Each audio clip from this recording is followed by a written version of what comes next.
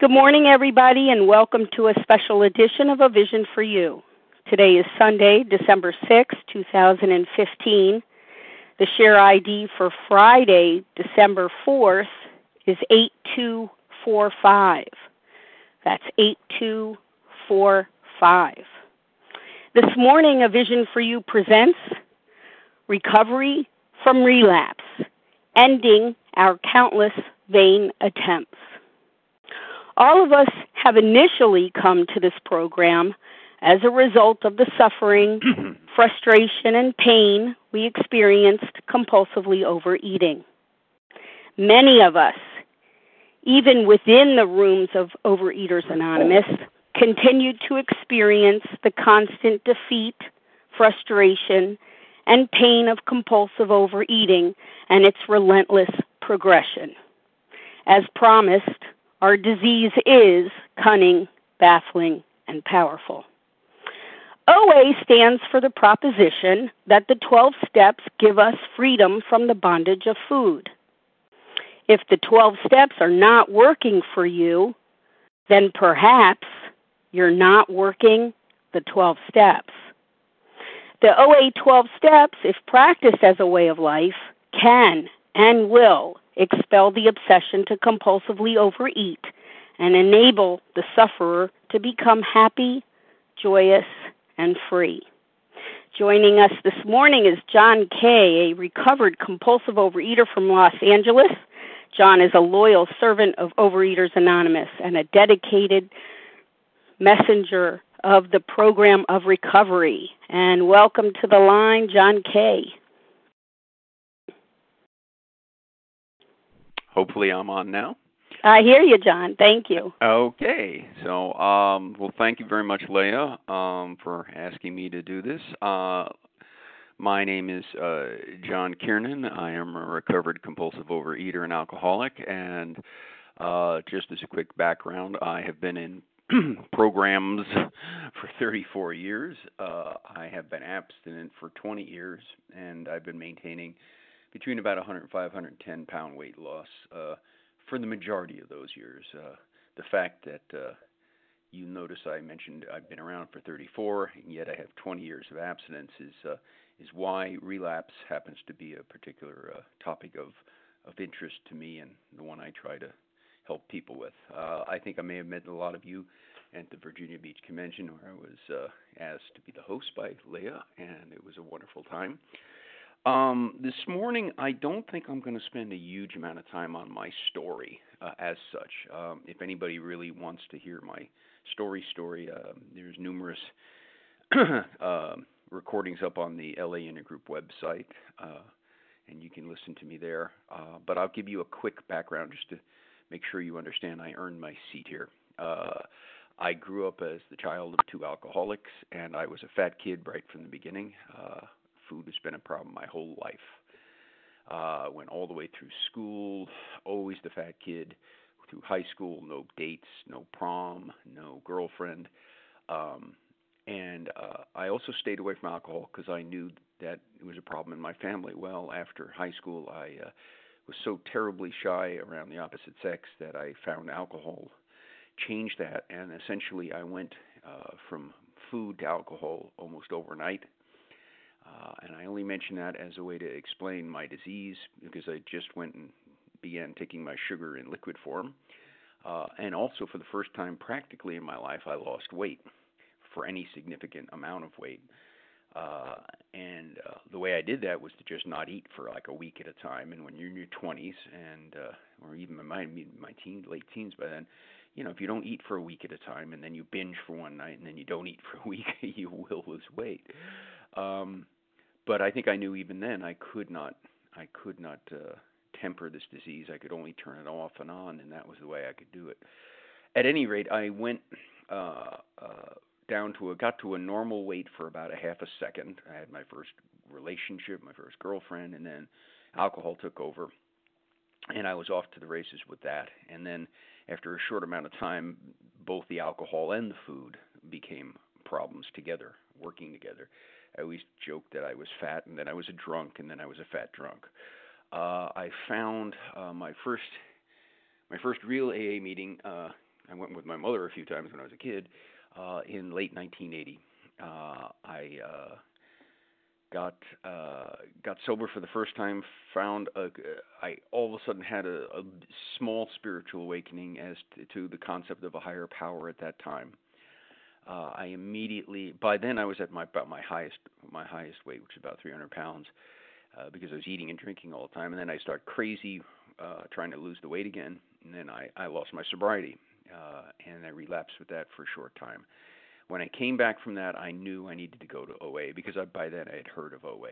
And the light bulb went off as soon as I heard about it. It all of a sudden made sense as to why, I've got this great brain that has done so many things, but when it came to, the food, all my life, it didn't work. Uh, my first go around in OA, I think it's a classic OA story. Well, first, the most interesting thing about it to me is it was the one time in my life I was anorexic. I've joked I've had every iteration of this disease. I've been mostly a compulsive eater, but I've also been bulimic. I've been exercise bulimic, and on this one time when I first came to OA, I went through an anorexic phase. And what it was about was if you've been fat your whole life, you have this fantasy of what goal weight is supposed to be. It's almost like when you hear the words goal weight, there sounds like angels singing, And I had this idea that when I get the goal weight, I'm going to become self-confident. I'm going to, have no trouble talking to the opposite sex. I'm going to like myself, and women are going to be clawing at me as I walk down the street, and of course, what happened is I got to goal weight, and I got to goal weight, nothing else. So I didn't like myself any better. I didn't feel any better about my inner self, and I decided, well, I guess that must not be the right weight. And so I lost another 10 pounds, and still I didn't like myself any better and didn't feel any different. And then so I lost another 10 pounds. So finally people are like, dude, gain some weight here. And it's a very important thing that I think I needed to go through to really get that there's no number on a scale that's going to help me feel better about myself. It's an inside job, and I think I needed to do that for myself. I say I had an early, easy abstinence the first time around. I've heard numerous times this story, and I think it's a classic OA one where, I had a pink cloud abstinence. It was easy. I put the food down. I had no urges, and I lost the weight quickly because I was 20-something-year-old male and had the metabolism of a hummingbird, and so the weight comes right off. And I don't understand why people are having such problems. It's so easy. And then of course I gave it away. I don't like the word slip. It sounds way too passive. It's like you're walking down the street and whoops, you slip and there's a cake in your mouth. No, I gave it away. I believe today I can't get abstinent. That abstinence is a gift and it's given to me, but I give it away. And I gave it back. And then I started slipping and sliding, and I couldn't understand why it was so hard the second time. Well, in looking back, I really did get it. When I first came to OA, I would talk about how I was never able to lose weight until I got to OA. Well, and I would say, I tried every diet and none of them worked. Well, the reality was they all worked. They all worked once. Because I'm a good little student, and you give me my little syllabus, tell me what I'm supposed to do, I will follow it. And you know what? If you follow any diet, you will lose weight, and I would. The trouble is I have an addict's brain that then starts playing games. And so then the second time around, of course, it doesn't work. And that's what happened to me on every one of the diets before OA. But in looking back, that first easy OA abstinence was just another one of those diets, and I took my brain out. I put it off on the side. I said, okay, tell me what to do. I did it, and that was great. The trouble was I made the mistake of taking my brain back at some point, and there is when I started having a lot of problems. And I slipped and slid there for a while. I got mostly abstinent. We had a great group in Darien, Connecticut, where I was living at the time. and I did pretty well. I got down to my normal weight. I found, I took a hostage and got married to her. I began working as a stand-up comic, and I was on the road a lot. And then about that time, the real relapse cycle started. When I talk about relapse, my relapse story wasn't just I went out and then I came back. It was lots of a week on, a week off, a month on, a month off, a couple of weeks on, and that's the way it was. And it's certainly when I was working as the comic and I was on the road, that was happening a lot. I then came back into Connecticut, and we moved to Los Angeles. And then my slipping really went off the deep end. My food, and I'm going to keep that story short. But finally, after years of struggling with it, I was graced with the gift of the abstinence I have today, which I've had for 20 and a half years, and that's mainly the short version of my story. The important thing to really emphasize here was that I was slipping and sliding after 14 years in the program. And when I say in the program, I don't mean I would dabble. I was going to 3 to 5 meetings a week, And that's, to me, the most interesting thing. I look back in the 20 years since I came out of that, and I've spent a lot of time, looking at relapse and thinking about that relapse cycle. And, it's an important thing. In the big book, the word relapse is only mentioned 6 times. And 3 of those are in the sort of the post-step chapters, like To the Wives. It leaves only 3 of them, one of which is just a statistic from one of the forewords, but the 2 that really address it, and the ones that really address relapse to me, is from my favorite chapter, which is more about alcoholism. And in the big book it says, our drinking careers have been characterized by countless vain attempts to prove we could drink like other people. The idea that somehow, someday, he will control and enjoy his drinking is the great obsession of every abnormal drinker. The persistence of this illusion is astonishing. Many pursue it into the gates of insanity or death.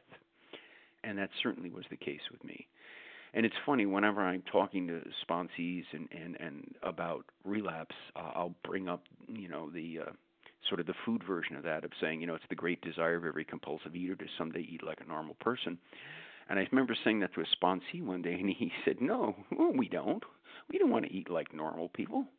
We want to eat the way we want to eat and have none of the bad effects. And I thought about it. He's absolutely right.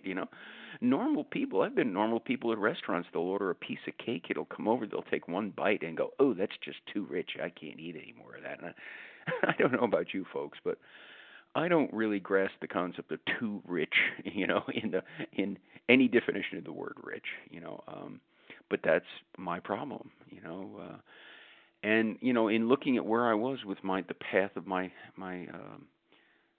program, it says in the big book we learned that we had to fully concede to our innermost selves that we were alcoholics. Well, that was certainly my case with the food. After all those years, the light bulb went off and said, "Oh my God, I get it now.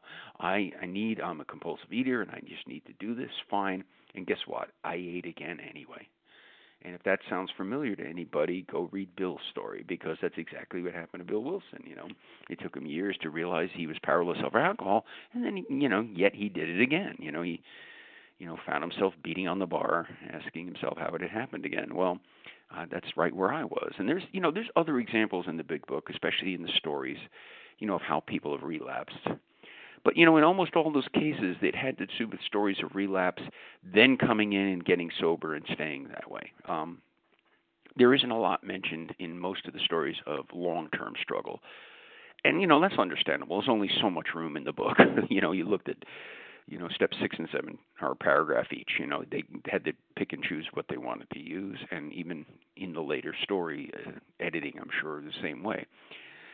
But it doesn't matter the disease, because at the end of the day, it still comes down to finding a power greater than yourself with your problem. Page 45, how to stay abstinent.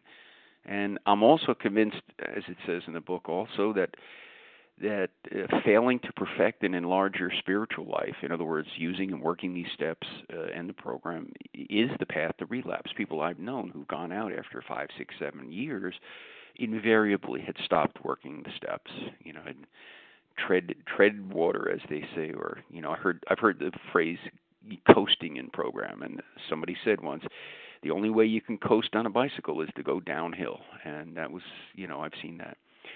But all of this having to talk with the big book and all, a lot of this is a bit of an academic exercise if you're in the middle of the allergy of the body and the obsession of the mind. Understanding of the entire big book, the entire 12 and 12, and all of this is useless if you're eating, which was what was happening with me. I could coach a huge section of the big book while I was in my relapse. And that is proof, as much as anything, the knowledge of our disease alone will not cure us. A relapse, especially when it was somebody like me with a lot of time in program, it's a perfect example of those strange mental blank spots, and it was certainly that way with me. And so, there's a huge difference sometimes between, the theoretical things in the big book and the practical of dealing with getting abstinent, staying abstinent. And to me, the recovery from relapse involves the steps. But I've said that I think when it's a person getting abstinent or coming out of relapse, especially in the beginning, the way that person approaches the first 3 steps is much different than someone like myself with long-term abstinence. For me today, the first 3 steps are mostly about remembering I'm powerless over life and food in that order. But for people coming out of a relapse or getting abstinent, it's the other way around. Really need to press the idea of being powerless over the food and then life.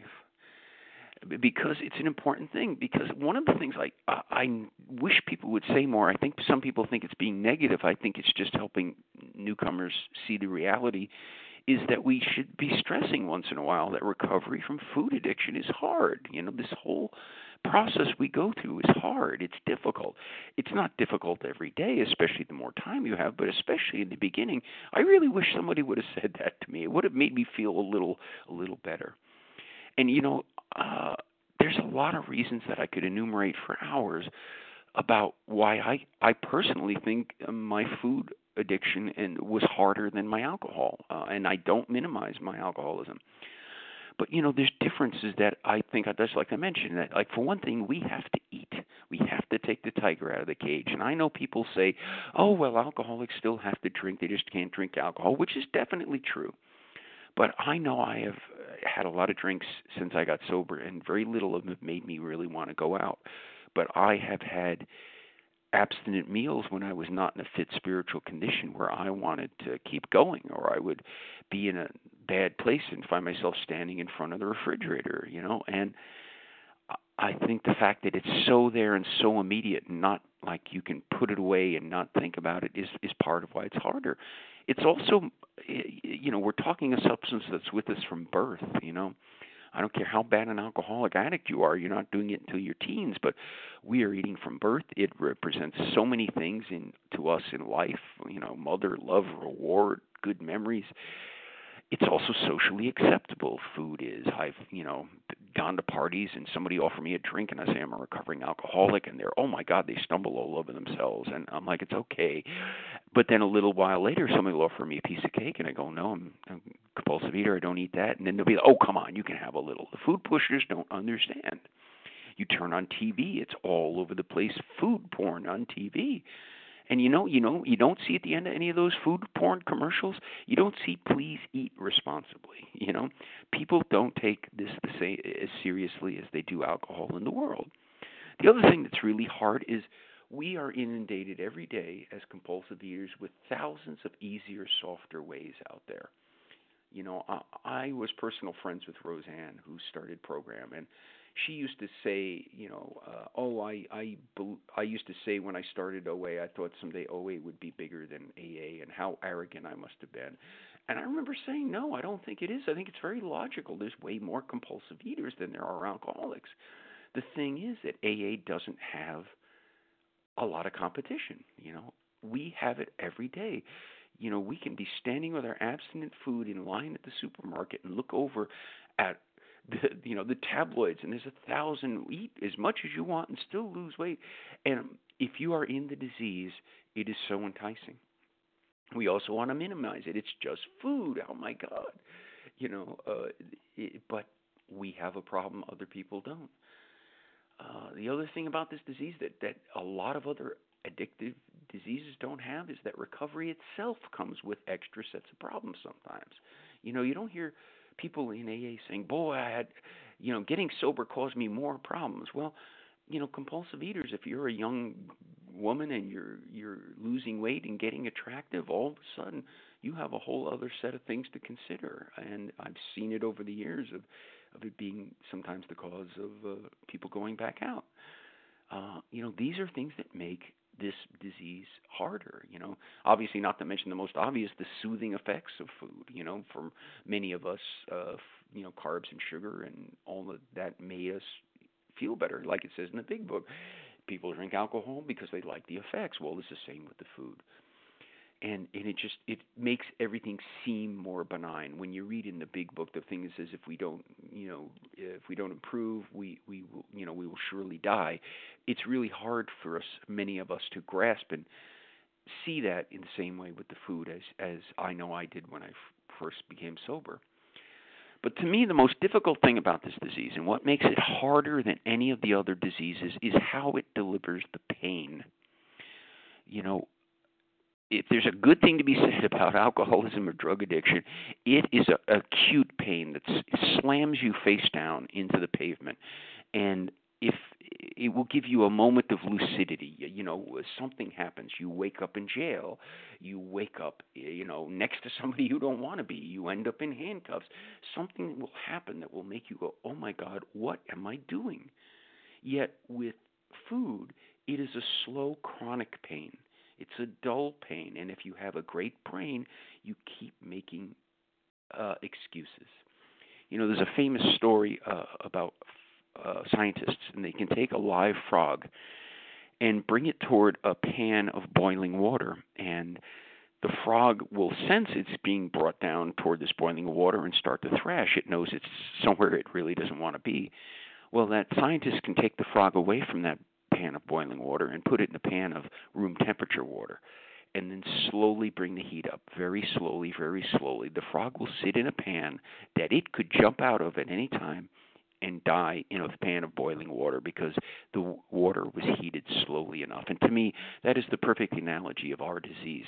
It is slow enough to allow our brains to constantly keep adjusting, to constantly keep accepting that which was previously unacceptable.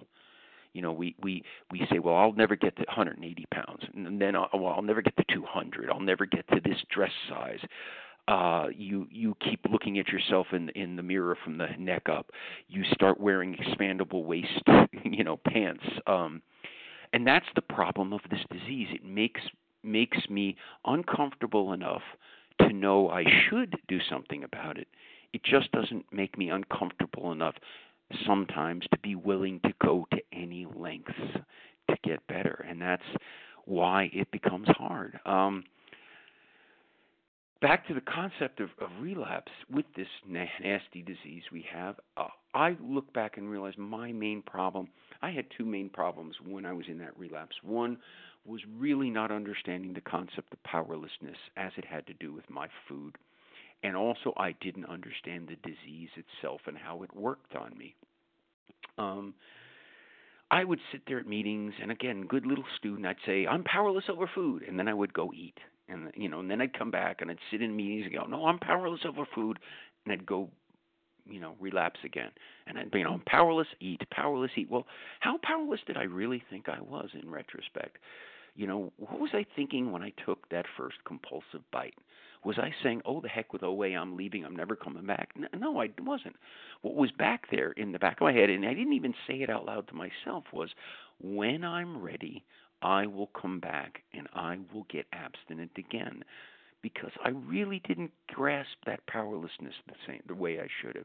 I mean, I'll tell you how I have grasped powerlessness. I believe in my heart of hearts I am powerless over a bullet in a gun. And, the perfect way I can show that is I've never wanted to take a gun and put it up to my head, and as I'm pulling the trigger, say, well, I'll start again on Monday. I get I'm powerless and I can't do that. Yet with the food, 14 years in, I couldn't grasp that. And why? In retrospect, it was because I had empirical evidence to the contrary. I had evidence that I was powerful over the food. And I mean, think about this. If you've relapsed and gotten abstinent over and over, you've got proof. Well, it's actually the illusion of proof that you're powerful over the food. I knew if I broke my abstinence, I would eventually be able to grind that train to a halt again. Why? I don't know. I may have to come back and go to 90 meetings in 90 days. I might have to go get a new sponsor. I might have to do all kinds of writing, all kinds of stuff. But I had done it before, and I knew if I did those things, eventually I would grind that train to a halt again. The trouble was, because I could do that, I was setting the next one up. The clock would tick the minute I had the food down, that I was on my way out the door again. And so what I needed to change was how I thought about the powerlessness. I am powerful over the food in that small picture.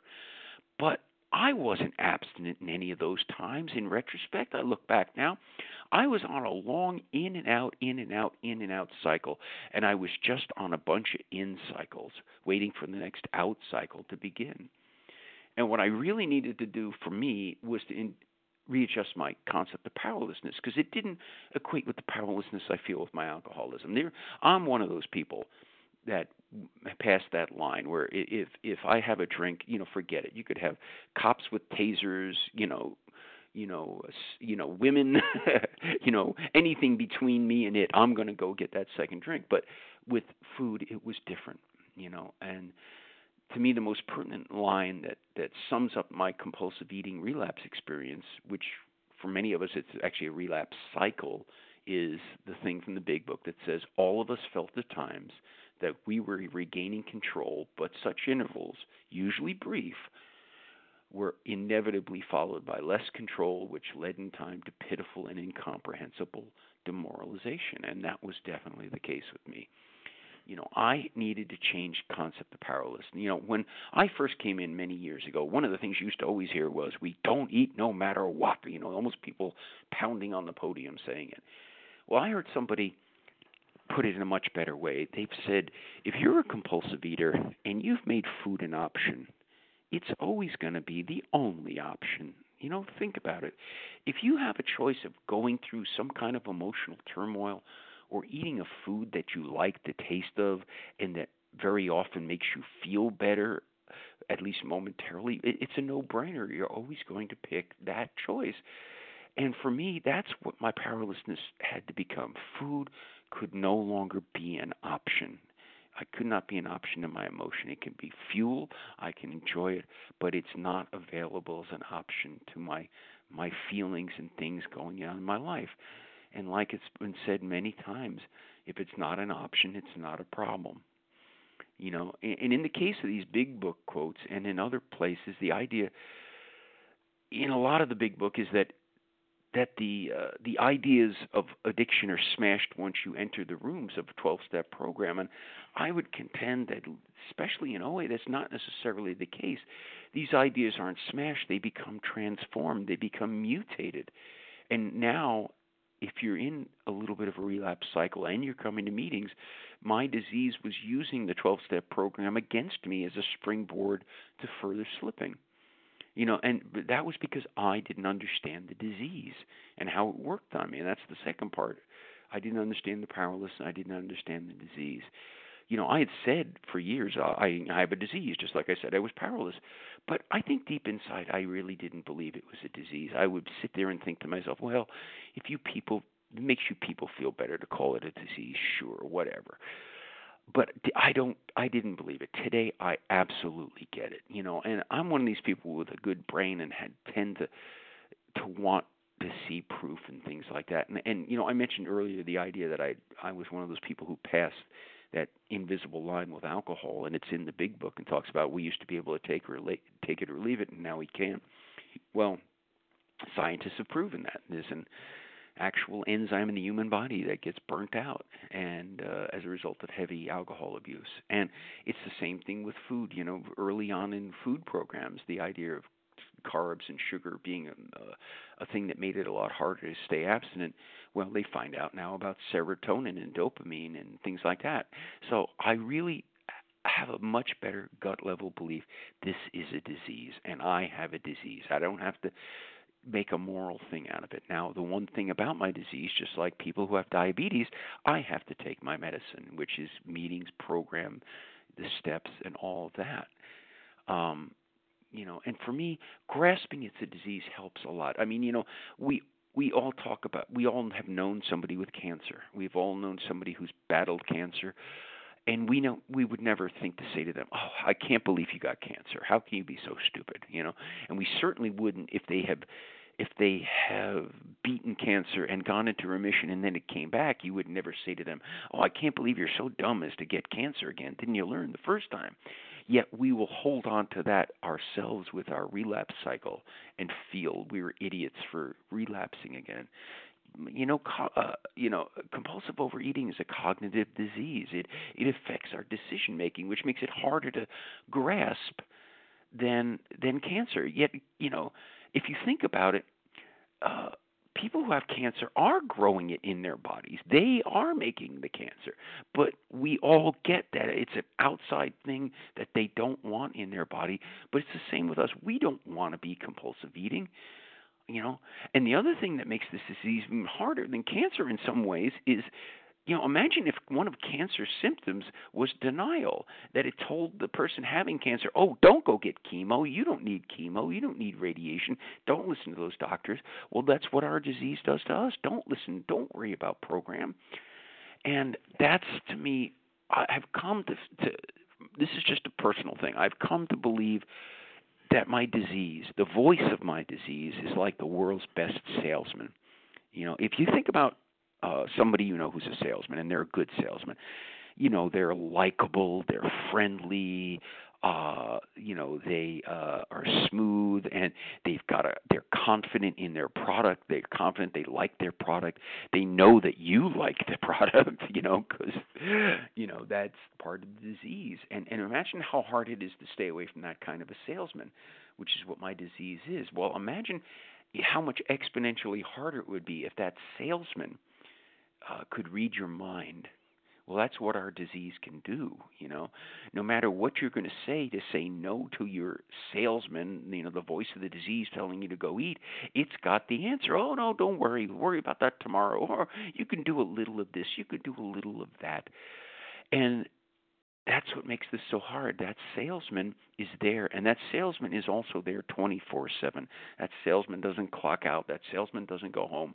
It's always sitting there trying to make the sale. Now, years in, it doesn't happen as much, but I'll be standing in line to get a coffee, and they'll be seeing something there and go, "Oh, look at that. I should have one of those." And, luckily, you get a certain amount of time. You hear that, and you turn to the salesman and go, "Well, thanks for sharing, but no, I'm going to stick to my abstinent program today." But that's one of the things that we have to deal with, is that constant salesman trying to make the sale. But the most evil thing to me about this salesman is that if that salesman keeps pounding away on me to make the sale of going and eating and breaking my abstinence, if it does make the sale and I do go get into the food, it puts its arm around me and says, "Hey, you know what? This was your idea. It wasn't my idea in retrospect." I'll give you an example. Right near the end of my relapse, I'm in OA. I'm going to 5 meetings a week. I have a sponsor. I am sponsoring. I am a delegate to my intergroup. And I'm the secretary of this large meeting called Artists in Abstinence. And obviously I shouldn't have been a sponsor. I shouldn't have been secretary, but that's for another talk. But I would leave that big meeting I was secretary of and stop at the donut shop on the way home and be getting stuff. And as I'm leaving the donut shop, I remember thinking, why am I doing this? I'm not sentenced to OA. I don't have to go to OA. And that was that incomprehensible demoralization because I didn't get it. The reality was I didn't want to eat. I don't want to eat compulsively, or I wouldn't have been doing all those things. I don't want to eat compulsively today. None of us, I think if you're listening to this right now, you, in your heart of heart, core of cores, don't want to be compulsive eating, or you wouldn't be here. Everybody's got something better to do. But we don't want to eat, but at the exact moment of impulse, our disease convinces us this was our idea. And for me, I needed to change how I thought of that.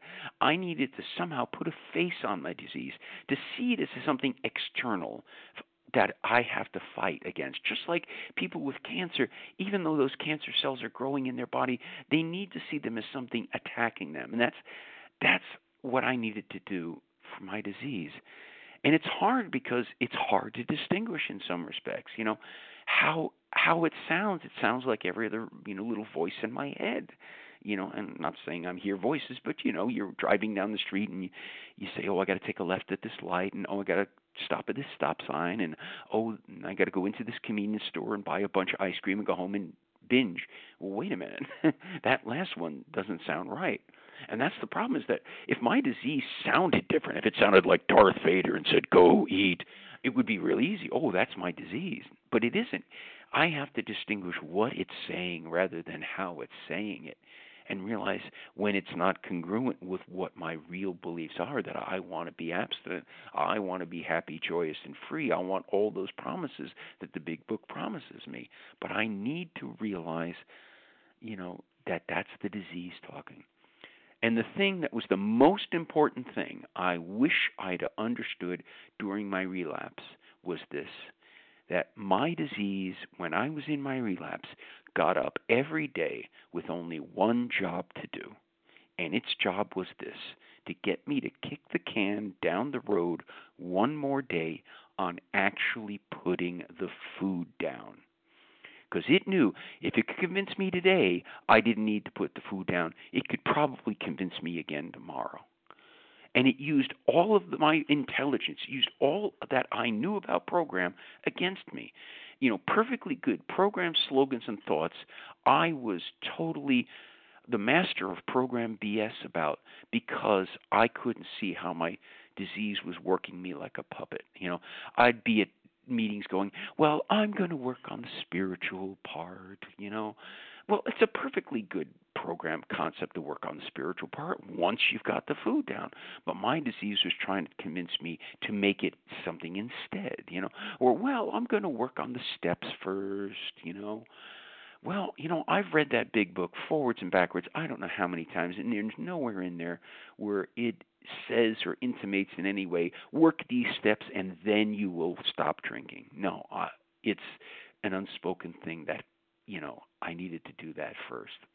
And that's where, going back to what I was saying, the theoretical versus the practical, I'm going to mostly talk about practical here today, is that all of this is, all those wonderful things in the big book are of no use if I'm eating, I would come in and I remember I went through this cycle of saying, well, I'm not going to beat myself. I ate last night, but I'm not going to beat myself up. And then I'd show up at the next meeting. Well, I ate again last night, but I'm not going to beat myself up.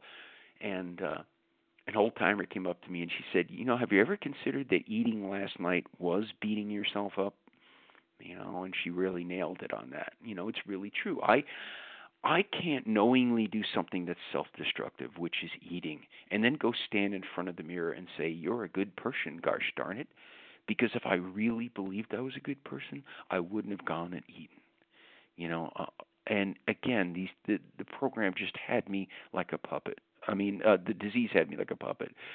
I remember one of my favorites, well, I'm praying for the willingness.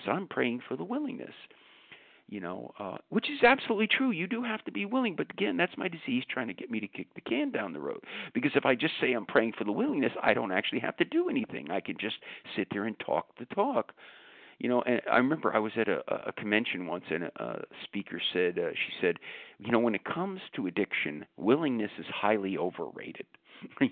Pain is way more important. And I realized it's true. I couldn't will willingness. I couldn't will or hope that God would just remove it. This is it. God will be the one who removes it in the end, but it was my disease trying to use that concept as a stalling tactic. And of course, the all-time program BS for me was, I would say, I'm redefining my abstinence, and I'd be redefining to whatever I did, so therefore I could say I was abstinent no matter what crazy thing I was doing. And every once in a while I have things pop into my head, and one of the things that I really believe is my higher power, because not it just is something that was foreign. And I remember, I don't know how many times I said, I'm redefining my abstinence. Finally, the voice came, no, you've broken your abstinence. You're just redefining your honesty. And it was really true. I needed to realize my disease is just trying to get me to not put the food down. And so between those two things, the powerlessness and the concept of what is my disease and what's it trying to do to me, I felt at that point I'd seen step one. Now I needed a power greater than myself to help me with that problem. And the good news, as it says in the AA 12 and 12, is the hoop that you have to jump through is a lot wider than you think. For me, it really helped to go through some of that crazy stuff, because then I could look at all those crazy excuses I kept throwing, as to why I shouldn't put the food down with 14 years in the program, mind you, and realize, wow, in terms of the food, I'm insane. I really am.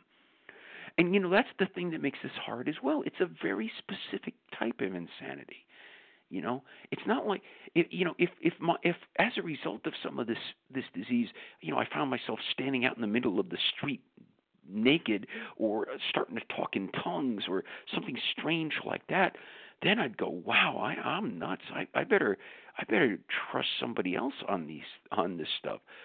But so much of my brain is so highly functional in so many areas.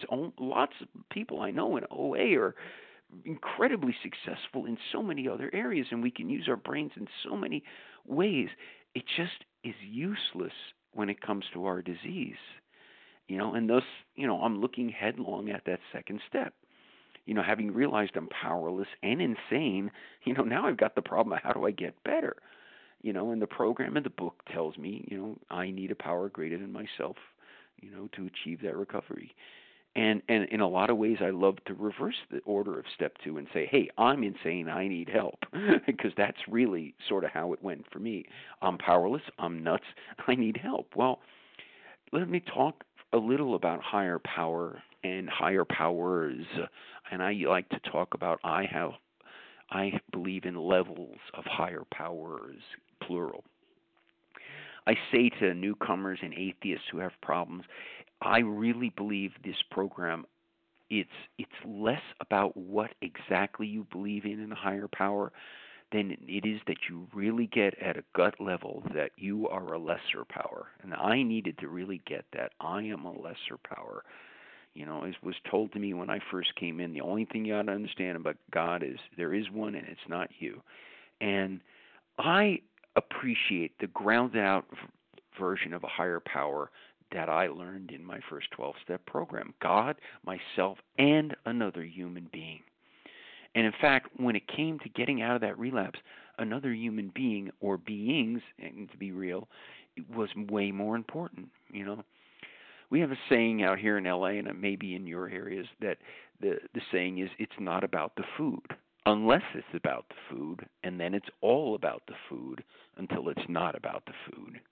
And that meaning first things first. When I was coming out of my relapse, I needed a sponsor more than I needed a connection with a higher power. Now, I know today the sponsor was a connection, a bridge to my higher power, but right then I needed that. We had a great old-timer out here, Al Science, who's got 40 years in OA, and over 50 in AA, and he's a circuit speaker in AA. And he says the problem in OA is there's a lot of people who found God before they found a food plan. And I got to agree. It's about letting the disease kick the can down the road another day. I'm a big believer in the practical part of this program. Many of you have heard the phrase OA without the steps is just a diet, and I agree. But I always say OA without a food plan has a name too. It's called Al-Anon. Al-Anon's a wonderful program to help integrate the steps into your life and give you a much better life, but it's not going to help me with my disease. And for that, I need help with that, and I need fellow compulsive eaters. And the reason is because I can't just go commune with God while I'm in my disease or I'm in a relapse. I can't go off, because I'll go off and commune with God and come back convinced that God told me chocolate was a vegetable. you know. But then I call my sponsor, and he's like, not for today, you know. Because you see, here's the problem I have. I can't tell what's the voice of God and what's the voice of my disease just doing, a really good God impression. I need grounded out spirituality, grounded out with, human beings. I definitely believe this is a program that was a gift from our higher power. I heard somebody say once the steps were God's gift to the 20th century, and I believe that. But for me, the key is this. It's the lifeboat that was sent by my higher power. I still have to get in it and row. I can't just sit there and say, I'm powerless, Well, there's a big difference between powerlessness and helplessness. After 34 years in program, I have known Catholic priests, Protestant ministers, rabbis, cantors, Catholic nuns that are in this program. If conscious contact alone with a higher power was all that was needed, they would never have ended up here. But they needed a rowboat too, just like I did. Because people were dying of alcoholism without any hope of recovery until 1935. People were dying of compulsive eating until 1960. No matter what your belief in a higher power is, I bet you believe it's been around since before 1935, and yet people were dying. And I believe that my higher power brought this answer in the form of the 12 steps, the big book, the 12 and 12, the program. And I tell people who are atheists, even if you can't believe in a higher power as such, you can believe in those things, the big book, the 12 steps, because you can see them with your own eyes, and you can see recovery happening. And so, what's the key? I believe you got to be willing to roll up your sleeves and firstly surrender. I love Harlan says surrender is just, going over to the winning side, and I believe that. And it was so hard for me to grasp what this stuff meant when I was new. I'd hear the phrase turn it over, and I'm like, what does that mean?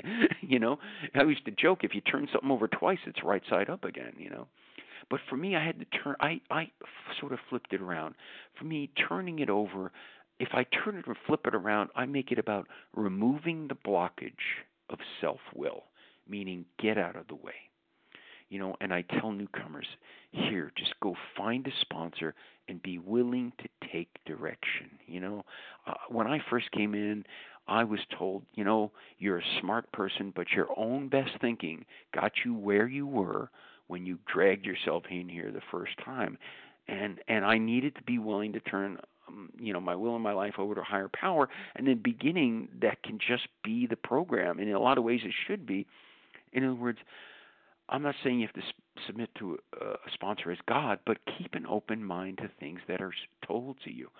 I mean, I always joke, I say some of the stupidest things that were ever said to me were said to me by sponsors. And what I mean by that is this.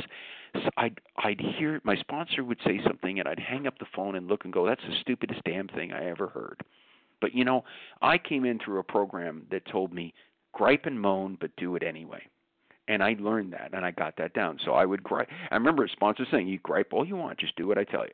And I would do this really stupid thing that my sponsor told me to do, and as soon as I was finished it, I'd look back and go, oh my God, I'd like slap myself in the forehead and go, that's exactly what I needed to do. But luckily, I had gotten something of the training of doing what I'm told, and as a result, I took my diseased brain out of the decision making. And so in a lot of ways, it was a real-world example of steps 1, 2, and 3. Now, that's not to say if your sponsor tells you something that seems beyond the bounds of reasonableness, go talk to another member and see if it makes sense. But, for me, I needed to do that. That was the real-world version of steps 1, 2, and 3 for me. I'll mention a couple other little things that helped in terms of relapse. Talk about tools for a minute. And I know a lot of people poo-poo the tools, and I always joke that my first OA experience, I used the tools, and the second one I used the steps, and that's the one that stuck. But I think some tools, in addition to working the steps, can sometimes be an immense help. I mean, we're talking practical stuff here now, not theoretical. And especially with new sponsees, I talk about a food plan, and I when I'm asked about specifics, I say, realize my disease loves ambiguity. It wants me to stay as nebulous as I can, because then this salesman can get his foot in the door again. If it isn't like people in AA don't have slips. All the time people have slips in AA. But when they've had a slip, they know it. I have known people in OA that were knee deep in a slip and they didn't even realize it because they had such a nebulous food plan that they didn't realize it until they were knee deep in it. I personally need a warning track. I need to know when I'm headed for trouble. But I tell sponsees, your food plan needs to be strong, but it shouldn't be brittle. You think of something that's brittle. When it breaks, it smashes into 1,000 pieces. I needed a strong food plan, and the key to that was to work it out with another human being. I need somebody who won't allow me to negotiate with my disease. We have an old timer out here who says, you can't negotiate with your disease, it's always going to win, and it's true. And when I talk about with sponsees about working on a food plan, I always say it's like standing astride a steeply pitched roof. Imagine you're on top of a house, and it's like one of those houses with like a Swiss chalet, so it's very steep in either direction, and you can fall off in either direction. And the one way you can fall off in OA is to say, well, I'm not going to exactly figure out this or that. And the next thing you know, you're rolling down one side of the roof because you don't have any kind of borders on your food, and you can fall off that way. But you can also fall off the other way, which is to say, oh, I had a pea I shouldn't have. I'm not perfect anymore. Oh, what the heck, I might as well have a cake. We have a lady out here in LA named Annette who says that perfection is the conjoined twin of compulsive eating, and I think it's true. It's another way my disease can find a way in by backing up a step, and if I'm not perfect, then it can get me to eat. It'll figure out any one of those ways to get me to eat. And so for me, I need to have a little bit more of a real world thing on my food. I'm a great believer in that concept of the red light, yellow light, green light foods things. And I always joke, I say, look, I know what my red light foods are, and I know what my green light foods are. And the problem is those yellow light foods, because 90% of those yellow light foods are actually probably red light foods I should be putting on my red light list. And to use the traffic light analogy, those yellow light foods are me hitting the gas trying to get through the light before it turns red. And so when I work with sponsees, the thing is always brought out to you. Do you start your food plan, tight or loose, And I can tell you, I hear people say, well, I started out real loose abstinence and it got narrower, and I hear people say the road gets narrower. In my personal experience, it doesn't happen often. I've worked with a lot of sponsees, and I found the ones that wanted to start off really loose never got narrower. And if you think about it, it's really just the disease wanting to continue to negotiate. I find when you're really ready, when you're ready to surrender, you're at your point of most surrender. That's when you work out a food plan. When I first came in, you used to always hear, when in doubt, leave it out. And realize this is not forever, but for today, and until you work out with your sponsee to change it. Because I went through those having the kind of food plan Henry VIII could follow, and in which case, what have I got? I got a lifeboat that I've drilled holes in the bottom of the boat so that I can feel better, and it helped me immensely to really tighten up my food, especially in the beginning. A personal thing for me, not program, is I found when I got rid of carbs, I was a lot less hungry between meals. But, it still comes down to food plan is what you hopefully and a sponsor work out. And I had a sponsor who used to say, whenever we want to change my food plan, it was fine, but whatever we decide stays that way for 30 days, just because I don't become, willy-nilly, I want this now, I want that. And I think the other important thing I like to mention is that OA has a definition of abstinence. And we read this at a couple of our meetings here in LA, and I wish everybody would, because there is a definition of abstinence. And let me read it. It says, abstinence in Overeaters Anonymous is the action of refraining from compulsive eating and compulsive food behaviors while working towards or maintaining a healthy body weight.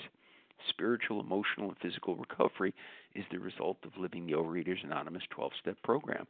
And I'm surprised at how many people don't know that there is a definition of abstinence.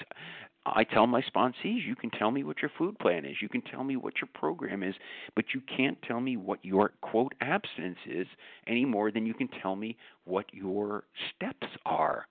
That is already decided by Overeaters Anonymous. And I think it's so important that a few years ago they started to get back to where we were in the beginning of saying, hey, we have to consider weight. You know, to be 300 pounds and maintaining it and calling yourself abstinent, or gaining weight and calling yourself abstinent. Not to say people don't gain a little weight up and down at any given month, but and I believe what happened was people said, we need to start helping people get abstinent, not help them collude in their denial and calling themselves abstinent. You know, again, I mentioned I was good friends with Roseanne, and she used to say over and over, I didn't start OA to be a fat and happy club. You know, somebody once said, take the creativity out of your food and put it in your life where it belongs, you know. And I'm a great believer in that. And I talk to sponsees and just, again, real world stuff. I have a sponsee come in and he's 300 pounds, and then we do a food plan and he's losing a pound a week. I'm like, or a pound a month. I'm like, you're never going to get there. If you want to be 150 pounds, you eat what a 150-pound person eats. I mean, at the end of the day, as I've said, you can get what you want, or you can do what you want. Or you can do what you want or get what you want, and realizing that you can never be sure your disease isn't the one trying to make the decisions. And for me, since denial is such a big part of this disease, I am a great believer in scales, and I call them my denial busters. I have a weight scale and a food scale, and I'm not nuts about this, but I believe this is just what I had gotten in another program at one point of weighing once a month until you get to within a little bit of goal weight, and then weighing once a week. I get on every Saturday morning, check my weight, and the reason is because I have a disease of denial. I can tell myself everything's going great, everything's wonderful, and then I get on the scale and I'm up 10 pounds. Well, wait a minute. At that point, you got reality hitting you in the face. You either have to convince yourself that somehow gravity has stopped being a constant, or you got to say, hey, something's going on here. Is something going on with my food?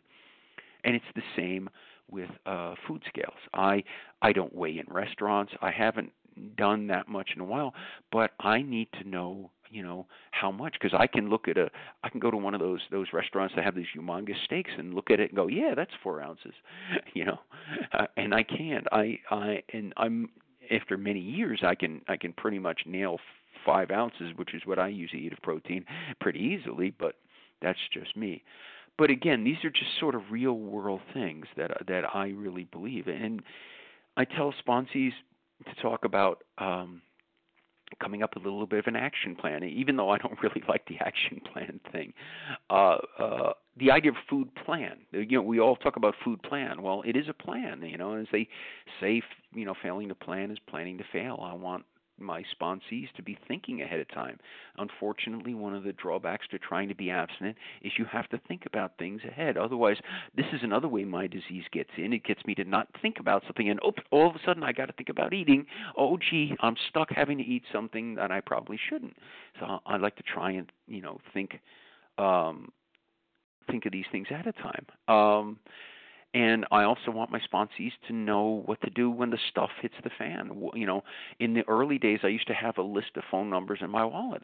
Now, luckily I have a phone. They're all there. And I try and talk to sponsees about going to meet people and sort of initiating, hey, I'd like to have you one of my outreach calls. Is that okay? And this way there's a face to a name. They don't feel as strange about making a call. And I also tell them, try and find people that are late night people, and then get some others that are early morning people, because my disease, if I have this urge to eat, is going to want to tell me, oh, don't call anybody. You're going to bother them. And this way I know I do have people I can do that for, and I tell my sponsees to do that. Other little things. I'm a great believer in exercise. This is just a personal thing. I don't think it should be a tool. I've been in a couple of conferences where they tried to introduce that, and I think it gets away from our primary purpose. But I got to tell you, I think I'm doing my part, and it's a thank you to my higher power to stay healthy and do exercise. I was given this gift of abstinence.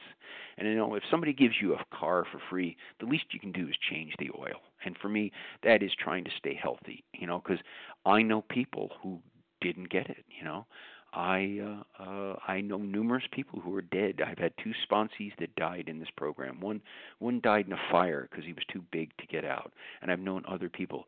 And the other thing about those people is none of them hadn't gotten the program. They had it and they gave it away.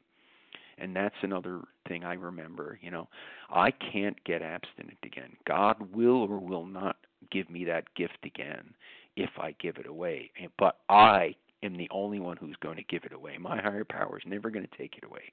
And for me, one of the things I can do to keep myself from ever thinking of giving it away is having as many impediments between me and that first compulsive bite as I need.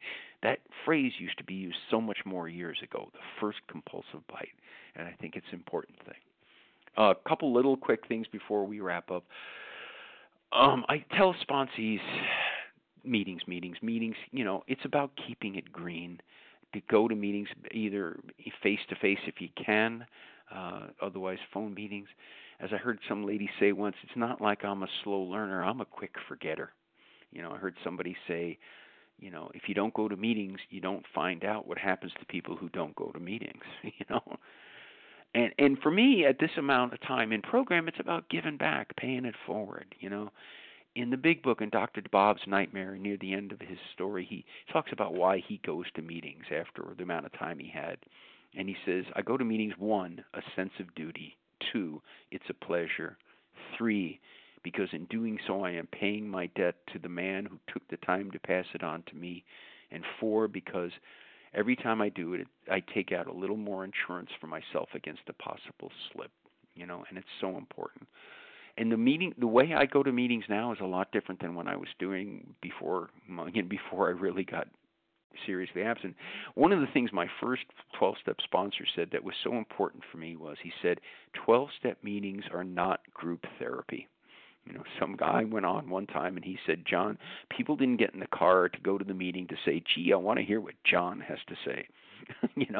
He says, listen to what's in the preamble. We're here to share experience, strength, and hope. And I get that today.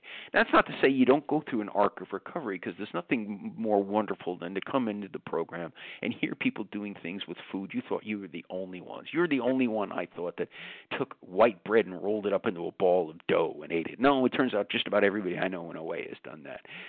And so it is good to have that and to talk about that, but then to pivot into the steps is so important. As I used to hear, take your mess to your sponsor and your message to the meetings. And when I hear people talk about, I only want positive pitches, I always said, I can hear any pitch, no matter what it has to say, and it's a positive pitch if it ends with, but I didn't eat over it. There is a group strength that comes out in meetings. If you hear people going through really bad stuff and they're not eating over it helps. It really does. And then also, by going to meetings, you ground out your problems. Because you sit alone by yourself, because this is a disease of isolation, your problems become huge. That used to happen to me, And the other thing I tell sponsees is just be careful what you hear in meetings, because OA is the most democratic organization I've ever been in. Everybody gets 3 minutes no matter where they are. Even in AA, if they sense you've been drinking, you're going to sort of be told to sit down and listen. In OA, nothing. 3 minutes, it's all yours. And the trouble with that is that if you're in a bad headspace or you're in the middle of a relapse, you can get validated by somebody else who's in the same place, who's up there sharing. And just because 2 people are thinking the same thing doesn't mean it's right. It just means you got 2 crazy people. And that's what was happening during my relapse. I'm not going to spend any more time on various tools other than to say, they're important to help get abstinent. But then as soon as you've got that together, I cannot stress, do not delay to get into the steps. Don't delay a 4th step. I heard somebody recently, I'm going to hopefully get to my 4th step by next year. I'm like, really? I tell sponsees, listen, it says that fearless and thorough moral inventory. It doesn't say write a Russian novel, And I tell them, it's if you're going to be around, you'll probably be doing more than one, but let's get it out as much as possible, because remember, resentments are the number one offender. They will make you eat again, and is so much of this for me in the program is about becoming serene and becoming happy in life. I remember I was talking to somebody about a conflict once, and this old timer said, when it comes to conflict, there's one of two situations. You're either right or you're wrong. And if you're right, you have no need to be angry. If you're wrong, you have no right to be angry. And that has helped so much. You know, the whole idea that resentments are taking poison and waiting for the other guy to die, it's so true, you know. Like it says in the book, we have ceased fighting anything and anyone. And I do that. I mean, and I do it now because I want to, but in the beginning it was not necessarily for Gandhi-like reasons, but because I wanted serenity and I wanted to get better. And then moving after having done the fourth and fifth, the sixth and seventh for me, day in and day out now, are all about how to keep my disease at bay. The character defects, my character defects, are how my disease is going to get back in. You know, it's going to get back in through those. I actually don't like the phrase character defects. I think it tends to be a little, it folds in a little judgment. I think of them as defense mechanisms. These were things that obviously worked for us at one point, or we wouldn't have done them. We weren't dumb, but now they're working against us, and I need to change them. And for me, the two biggest groups of character defects, just to use the usual phrase, is narcissism or self-centeredness, as it says in the big book, and immaturity. You know, self-centeredness is the root, and immaturity, because one of the things about being self-centered, if I am, I'm not teachable. You know, I'm special. I don't have to listen to you because I know better. Well, you know, I've heard it said, intelligent people learn from their mistakes, but wise people learn from other people's mistakes. And that's what I'm trying to do now, is to not have to make mistakes I learned from, but to be able to say, wow, if that can happen to them, it can happen to me. Like the people I mentioned that went out and are dead now, that can happen to me. They weren't, and this one guy, Murray, you know, there's things on the moon that Murray put on the moon because he was an engineer, brilliant guy, and he's dead as a result of this disease. And at the end, just the end of the thing is you know, if you boil the whole program, in my opinion, down to three phrases, it's the serenity prayer, isn't it? You know, accepting the things you can't change, the courage to change the things you can't, and the wisdom to know the difference. Of course, that's the big gotcha. And my old sponsor used to grab the skin on the back of his hand and point to it and say, here's the difference right there, kid. Everything from the skin in, things you can change. Everything from the skin out, things you can't change. You know, and for the most part, he's right. You know, I can change me. I can change my reactions to everything in the world. You know, it's nobody gets me mad. I get me mad. The other thing I learned from sponsors is I had a great sponsor who said once, lose the word why from your vocabulary. It's the most useless word in the vocabulary. Because think of it, why are you asking why? Because you don't like how something went. So if you do get why answered the way you want, which is like 0.0002% of the time, where are you? You're in exactly the same place. But when you don't get why answered the way you want, you're frustrated because life isn't fair. He said, just lose why and deal with the problem. Don't spend a lot of time asking why. And the great thing that happened to me over the last few years, and it took a while, is I really began to get that the big book and all the things that are written in there in the 12 and 12, these things are ideals. These are ideals toward which we move every day, and on any given day we fall short. We fall way short.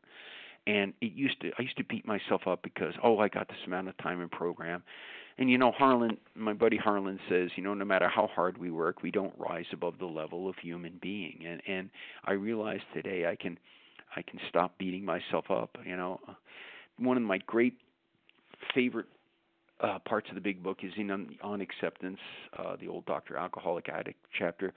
And we've all heard the acceptance paragraph, but I always love the paragraph right after that. And it has this sentence in it. It says, when I criticize me or you, I am criticizing God's handiwork. I'm saying I know better than God. And, you know, I said that for years because judgmental was a big part of my problem. But I realized I would always just read it, when I criticize you, I'm criticizing God's handiwork. But that's not what it says. It says when I'm criticizing me or you, I'm saying I know better than God. And I have to realize I'm exactly the person I'm supposed to be today. I want to be better. I'm trying to be better, but it's okay, And somebody said to me once, never talk to yourself any worse than you would talk to any child you love and care about, And that's about it. I want to just give you a couple of quotes, some of my favorite little program things I've heard over the years, and then I'll wrap it up. I judge myself based on my intentions, while others judge me by my actions. What other people think of me is none of my business. Change isn't painful. Resistance to change is painful. And if I focus on the problem increases. If I focus on the answer increases also from the big book. While faith without works is dead, plans without action is fantasy. Somebody said recently, if you have a problem that can be solved by writing a check, you don't have a problem. Now, that's easy to say, obviously, if you have the money, but I also realized so many times I had things I could have taken care of a lot easier, except I was being cheap. The other thing is nobody ever started their abstinence on a tomorrow. All those people in my meetings that I see with 20, 30, 40 years, they all started on it today, And a lady named Chris P. down in Orange County, California, has two of my favorites. One is the shortest distance to insanity is through comparison. I always compare myself unfavorably. I never look at the other way around. And the other one she says is, I may not be much, but I'm all I think about. So anyway, that's about it. I always like to leave with the line from that classically profound and philosophical movie, The Muppet Movie, which says, life is a movie, write your own ending. Anyway, thanks for letting me share. John, thank you so much for your beautiful presentation this morning. It was so thorough and full of your personal insights and specific examples. Thank you so much for sharing your understanding and experience with Relapse. Thank you very much. John Kay's contact information will be given at the conclusion of this recording, so stay tuned. And now we're going to transition into questions and answers. So if you have a question for John, you want to press *1 to unmute and identify yourself, please. I do. Hi, Leah. This is Mary H., California. I hear Mary Lee. Who else did I hear? Mary H. Kathleen in New York. Dana H. Kathleen in New York. Kathleen in New York. Yes. Okay, I got Mary Lee. I got Mary H. I hear Kathleen. Who am I missing?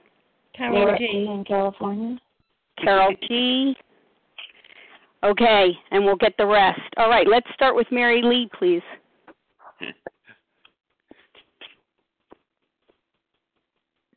Go ahead, Mary Lee. Oh, good morning. Sorry.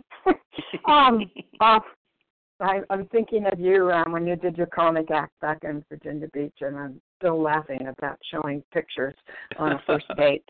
Could you talk a little bit about what kind of writing you do, if you do any writing? I do. I used to do a lot more. My old sponsor used to have me write longhand, which it's really hard because my brain works so fast that when he would have me write on the steps, and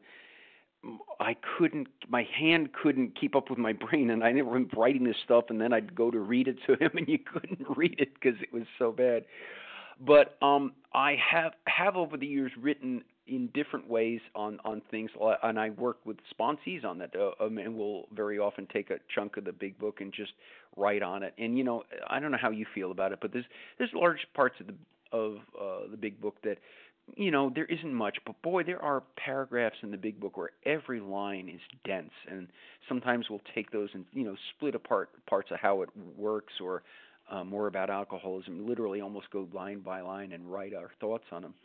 The other thing I also tell sponsees is that sometimes that are having problems, writing just what I call free-form writing helps sometimes. There was an outside book that I won't mention, but they used to have this thing where you wrote three pages every morning, and you would just start writing. You'd write, oh, this is dumb. I don't want to write. I don't want to write. I'd literally have, I don't want to write. And then I'd, well, and it would be about sometimes generalized anxiety that I couldn't put my finger on where my problem was, because I sort of got raised with not being in great contact with my emotions sometimes. So I'd be writing, well, I don't know why I'm anxious. I don't know. Well, so-and-so said this, but I don't think that's a big thing. And then I'd write, well, if it's not a big thing, why are you mentioning it? And what would happen is I would start pulling on that thread, almost like you pull on a thread that's on the corner of your shoulder, and the next thing you know, your sleeve has fallen off. And that a lot of times that's a really good way to get at what's really bothering you, because sometimes I have so many baffles. I got raised in a household where they would say to me, it's stupid to feel that way, you shouldn't feel that way. Well, you know what? You feel the way you feel, and sometimes what comes out is a 5-year-old. But I would spend a lot of time trying to intellectually override that and say it's stupid to feel that way. I don't feel that way, when I did feel that way.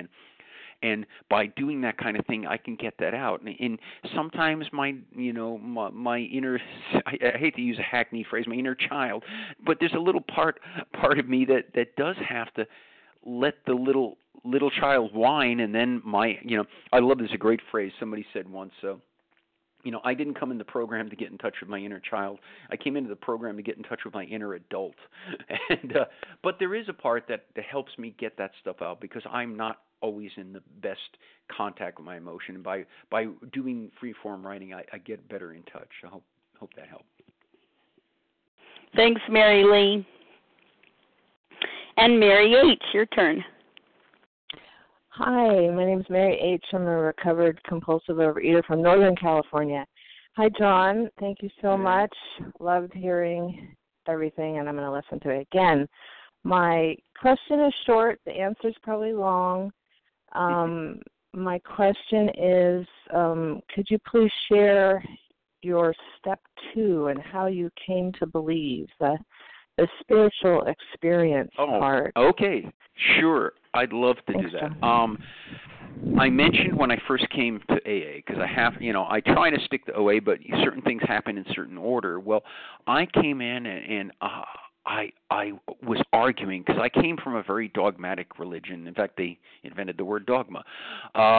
Dogmatic religion, and I wanted nothing to do with the higher power that I was given, because just too many things were wrong. And I came in, and I'm talking to this guy who became my first sponsor, and I'm like, I can't be part of this religious program, and he says, it's not religious, it's spiritual. And I'm like, oh, you say that, and we used to have the steps and the traditions up on a wall, like a little window shade thing. And I said, no, look right there. You see, it says God. It says God there. It says God there. It has Him with a capital H. And he looked at it, and he looked back at me and said, okay, well, just leave it out. And it like stopped me dead in my tracks, like one of those science fiction movies where they put the robot in a loop. And I go, what? And he says, leave it out. Right now your disease is looking for any reason to run out the door, and so don't worry about it. You can be 110. You don't ever have to believe in anything. Just keep coming back and keep an open mind. And I so appreciated that he said it that way, because I was so paranoid at that point that if anything else, I think would have sent me out the door just as fast, because I've heard people tell newcomers, oh, keep coming, you'll get it. Well, I would have been so paranoid, oh, my God, the cult is going to get me. And the fact that he said I didn't have to believe in anything in particular allowed me to crack the door just a little, the proverbial mustard seed, into coming up with a belief in a higher power of my own understanding. And it helped, and it helped me see things differently. I do have a faith today. It's almost just that everything is going to happen the way it's going to happen, and it's fine. I had a mother who went back to her church and wanted me to be involved, and then I would try and get her to fly out to California, and she was afraid to fly. And I'd be like, Mom, you keep talking about your wonderful faith, yet you won't get on an airplane.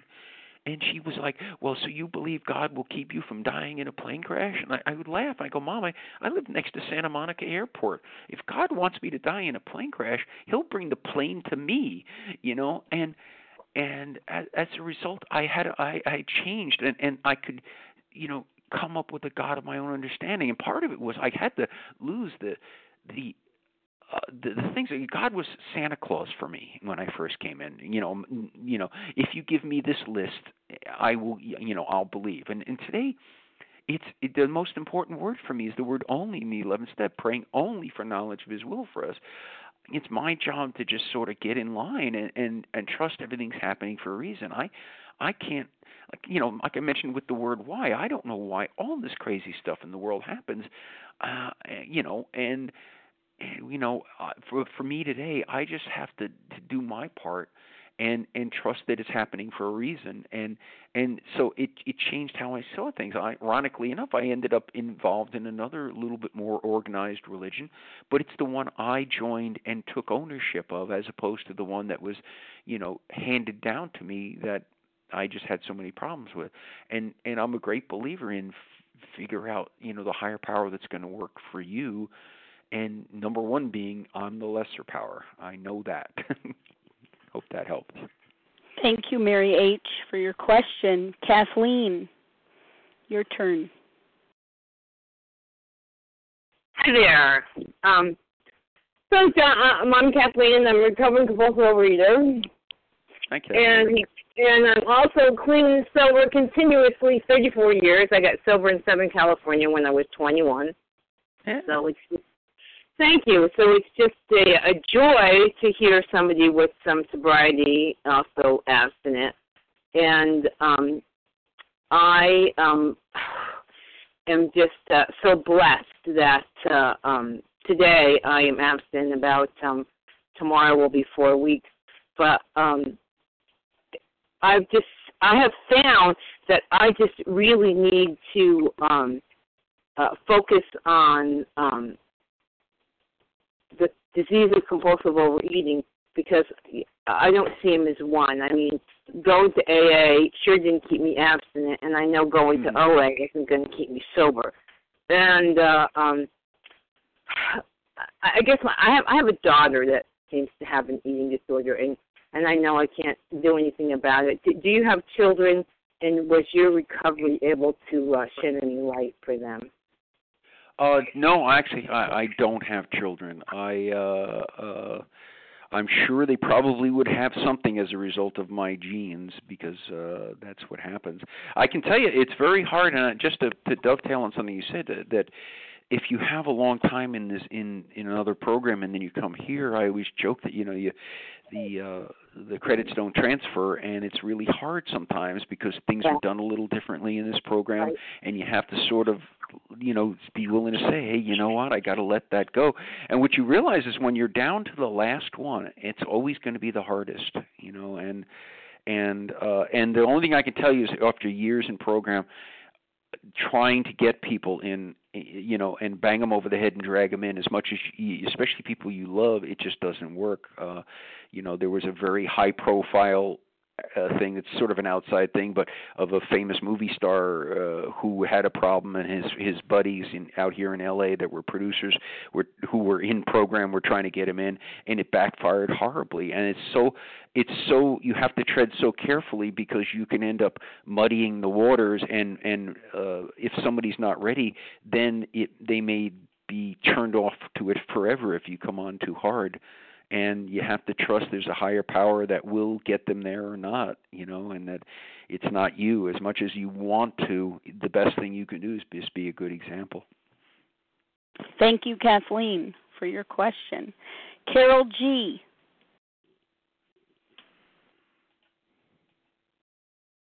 Hi, it's Carol. Did you ask for Carol? Yes, go ahead, Carol. Thank you. Thank you, Elaine. Good morning. Good morning, Vision for You. Thank you so much, John. I thoroughly enjoyed your share. I really did. And I feel it moved me to ask a question or ask for some more details on something that's always puzzled me in OA about our literature, and it's how we express our illness as a three-legged stool: emotional, spiritual, physical, rather than mental, spiritual, physical. Do you have any more insights on that, please? Sure. Welcome from Britain. I spoke at a meeting there in London about a month ago. I have always sort of made them synonymous. emotional slash mental slash psychological, if you want to get even some more scientific about it, I really believe in a lot of ways they're the same thing, and I think it's the one that a lot of times doesn't get as much emphasis. We'll talk a lot about the physical, we'll talk a lot about the spiritual, and yet the emotional is sort of the bridge between the two in a lot of ways. And it's, I mean, for me, I'm a great believer in we cannot deny the laws of certain things. We have I joke sometimes that we have a big AA group out here called the Pacific Group, and I always joke you can walk into the Pacific Group with a compound fracture, with the bones sticking out of your leg, and they'll say read page 63 of the big book, and it's like, no, go to the emergency room. That we don't, the laws of things like psychology don't go away just because you walk through the doors of any 12-step program, and they don't have to be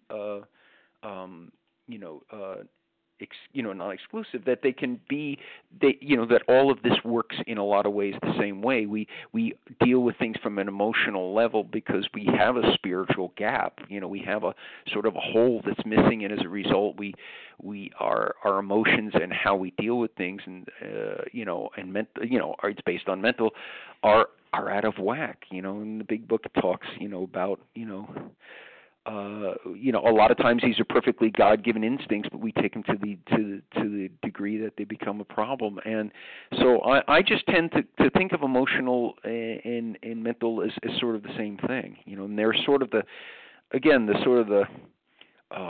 bridge between the spiritual and the physical, because I've always heard you recover physically first, then emotionally, and then spiritually, and then you lose it in the reverse order. You'll first start losing a spiritual connection, which will cause emotional uproar, which causes you to go pick up. And so I find that's, tends to be, the emotional just sort of tends to be the bridge between spiritual and the physical. Thank you so much, Carol G., for your question. Who else has a question this morning for John K.? Star 1 to unmute. Identify yourself, please. This is Peggy. Peggy. Who else? Laura G. Laura G. Anyone else? Melinda H. Melinda. Anyone else? Questions for John K. Mary W. Mary W. Anyone else? Valerie Bryant. Valerie B. Valerie. Okay, great. Let's start with Peggy. Hi, John. This is Peggy F. in Boston, and I enjoyed your all you had to say. And my question is about when you said, well, it's not about the food unless it's about the food. And for me, I have gotten a tremendous amount from working the steps in how I live my life, how I deal with people, how I deal with myself. But I'm 62, and I've been obsessed with my weight since I was approximately 12 years old. So I've been on some kind of diet or other for 50 years. And I can't get past the feeling that my food plan is just another diet. And I wonder if you have any comments about that. Thank you. Sure.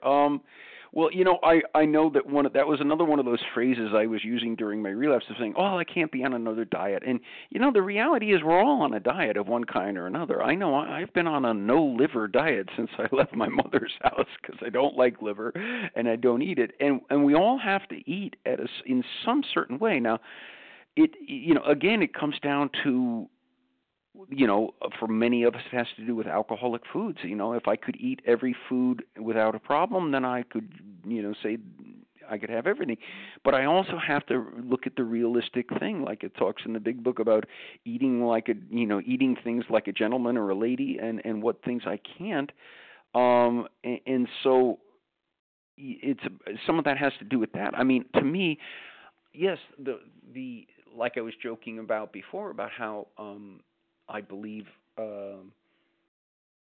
I believe the steps can help anybody anywhere, and that, I think about, because I've also been in Al-Anon for a long time. I don't go as much as I used to, but that the steps definitely help change the life.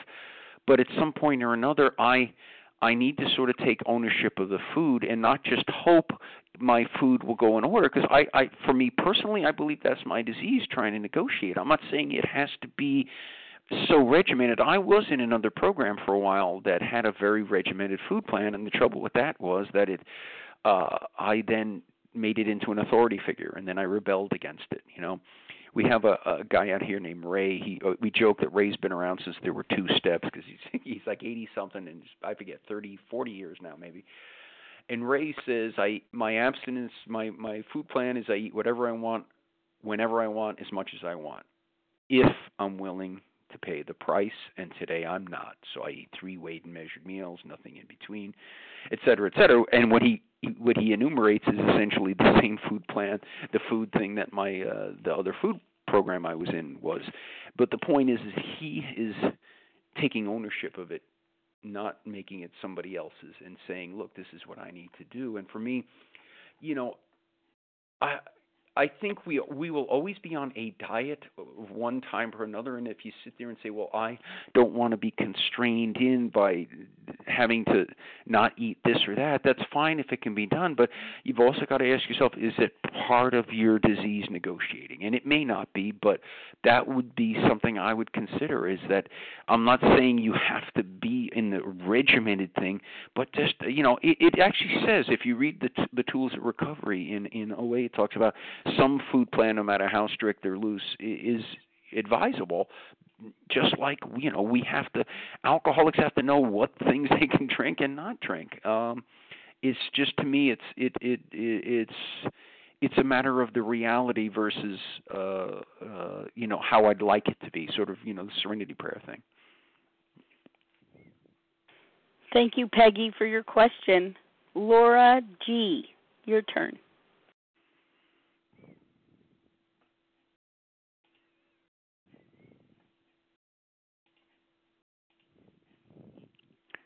I'm guessing star 1. I'm guessing that too, Laura. Good morning. I was muted. I apologize. Sure. No problem. Thank you. I had a question that said so much that I'm just reading, and I feel like what really I felt in her mind is when you said when you take or you could take chocolate and say it's vegetables per se.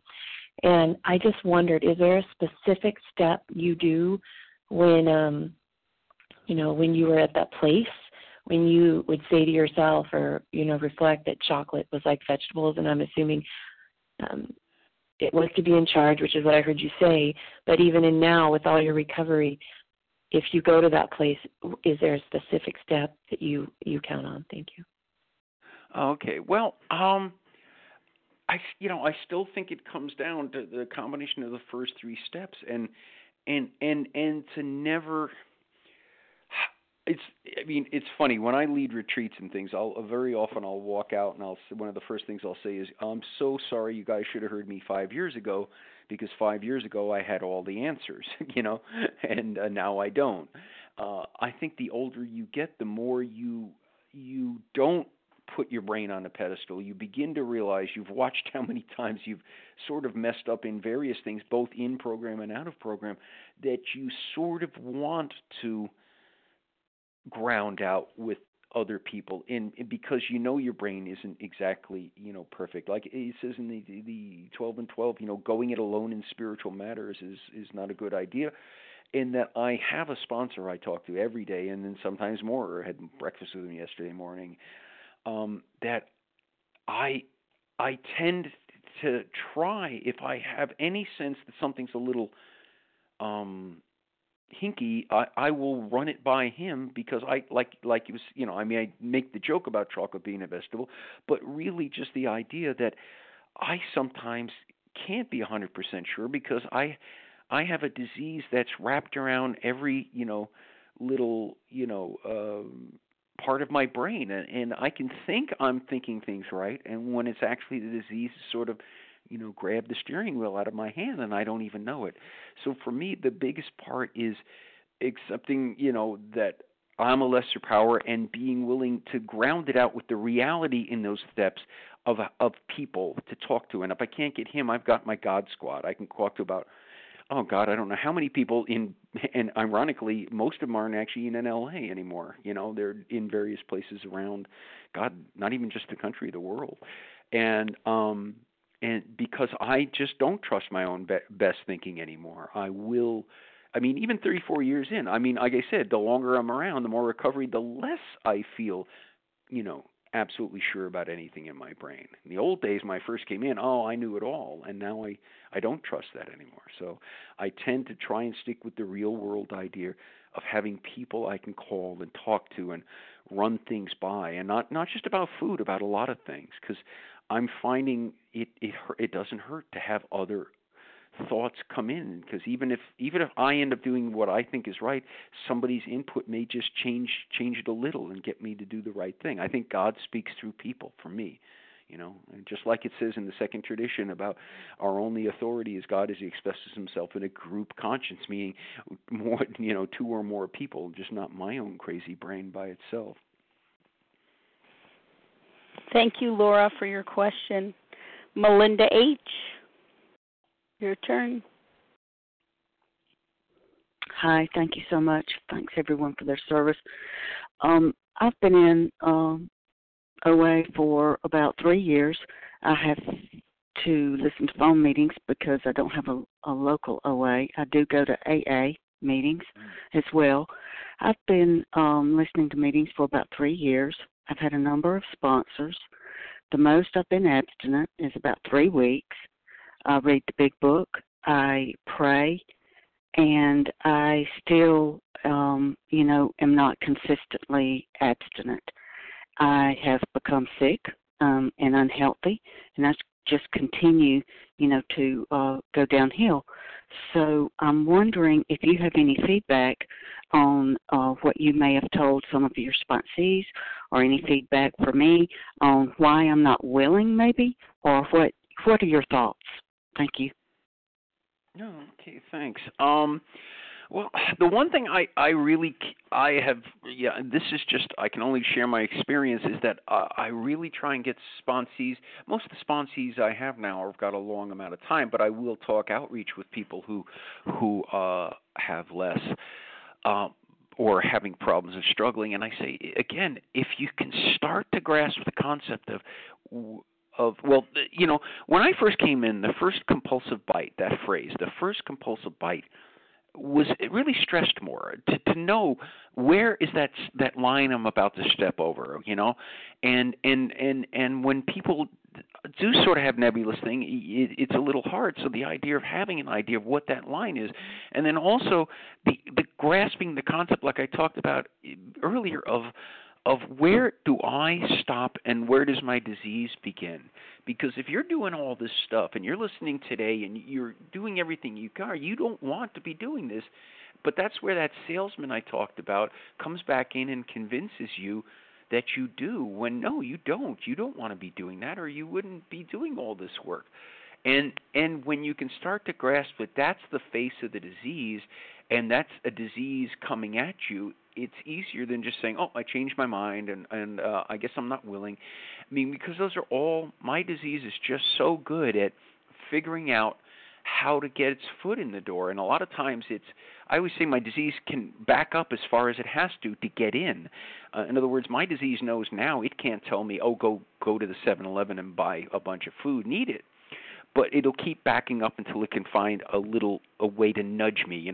They talk about how if as meteors are heading toward Earth, you don't blow a meteor up in front of the Earth. You go out billions of miles and nudge it just an inch. And by the time it gets to Earth, it's passes you way off to the side. Well, that's what my disease wants to do. It wants to go out as far as it needs to just nudge me enough to get me to stop doing what I need to be doing. And for me today, it would be something like saying, you know what, you're going to too many meetings. You don't need to go to so many meetings. And if it can get me to do that, then maybe I drop my meetings from 3 a week to 2 a week, and then from 2 to 1, and then somewhere down the way it's going to get in. And so I think to get back to your question, I think it's starting to recognize what the voice of the disease is, because again, and thinking about what it's saying, because a lot of the things my disease says to me when I'm in that relapse cycle has to do with not getting me to do the real world things I need to, like pick up a phone before I'm going to pick up that first compulsive bite. Again, that used to be, this is old time AA stuff. It's not even old time OA stuff. It's old time AA. Pick up the phone, be willing to realize I'm at that point of picking up. And again, the wonderful thing that you have with a Vision for You is you have a phone list that you get somebody in the middle of their day almost anywhere, at any time, and to be willing to do that and to be willing to commit. And that's one of the things I ask my sponsees to do. Again, I don't believe we get the gift of abstinence. It's given to us, but we can give it away. And again, part of us giving it away is thinking we'll get it back. And, we may never get it back. But we can also put as many impediments between us and the first compulsive bite, which what I tell my sponsees is make calls when they're, I'm available, certain time to certain time. I'm married, so I've got to be a little, nice to my wife, so I'm going to get phone calls at 2 a.m. But for the most part, almost everybody I sponsor, first of all, they are, like I said, most of the people have long-term with me. But, if they ever had a problem, they could. So it's a matter of being willing to realize where you start and the disease stops and vice versa, so that you can, and be willing to go to any lengths. That's the key. Like I said, this is what makes this disease so hard. And you should be doing it, but are you willing to go to any lengths? And if we have a program that's based on AA, we have to take it as seriously as people in AA take their meetings and they're giving up their sobriety. Nobody I know from my AA meetings is going to just be like, oh, I guess I lost my sobriety again today. It would be a big thing. So I just suggest making that first compulsive bite as big a thing to you as you can. Thank you, Melinda, for your question. Mary W., your turn. Hi, this is Mary W. Thank you so much. Your talk has really inspired me. And my question is about the food plan. Mm-hmm. Do you have a basic food plan that you start people out on? And I'm asking that because I was started on one, and now my sponsor has gone to an allergy diet where she only eats a food for one day, and then she doesn't eat it again for 4 days. And she's trying to get me on that. So, and that doesn't feel right to me. Well, it's funny. I just I wrote an article for an outside website. I do some writing about compulsive eating, and I wrote it, and it was actually a comparison of the various food programs. And one of the people I was talking to is a person I've heard of and known of for a long time. She's a 12-step person who's also I don't know if she's a registered dietitian, but she does a lot. I mean, she's a professional in that field. And in her beliefs, she said for a long time, is nobody, no matter what food program you're in, should be doing anything except going to a professional for that information. She made a really good point. She said, "Look, I'm a professional in dietitian. I don't want to go to a plumber to be told what to eat. And if my sponsor's a plumber and I'm letting my sponsor tell me what to do, it's just not very sound." In other words, I'm a big believer in whenever possible to work off some kind of a food plan. One of the things I've seen for years, and it drives me crazy a little, especially in AA, is they miss the point that says in the book, we're not professionals. I'll hear people in AA telling other members they should be getting off of medications that they need to be on, and they end up committing suicide or things like that. And the OA version of that here being telling people what they should be eating. I always joke that I tell my sponsees I'm not the food police, I'm the honesty police. If somebody tells me, but I do try and work out and talk to them about what they're doing for the most part, and say, well, and before you're going to change that, let's talk, and but I would never give somebody a full out food plan. And if I had one recommendation, is that everybody go to a professional, work it out with a professional, if they can, and then that should be end of argument. No, no sponsor should be telling a sponsee, in my opinion, stop doing what this guy who's got an MD is telling you and do what I tell you, even though I'm a plumber. So when in doubt, try and go that way. I mean, I don't think it's important people ever be in lockstep food-wise. I have foods I can eat that my sponsees can't eat, and vice versa. And my sponsee called me the other day. So I had this and this, and he tells me this one thing. I go, God bless you. I wish I could do that, but I can't. I'm like, I could have it tomorrow if I want, but then I won't stop. So it's not an option. And I hope that helped. Thank you, Mary W. Valerie B., your turn.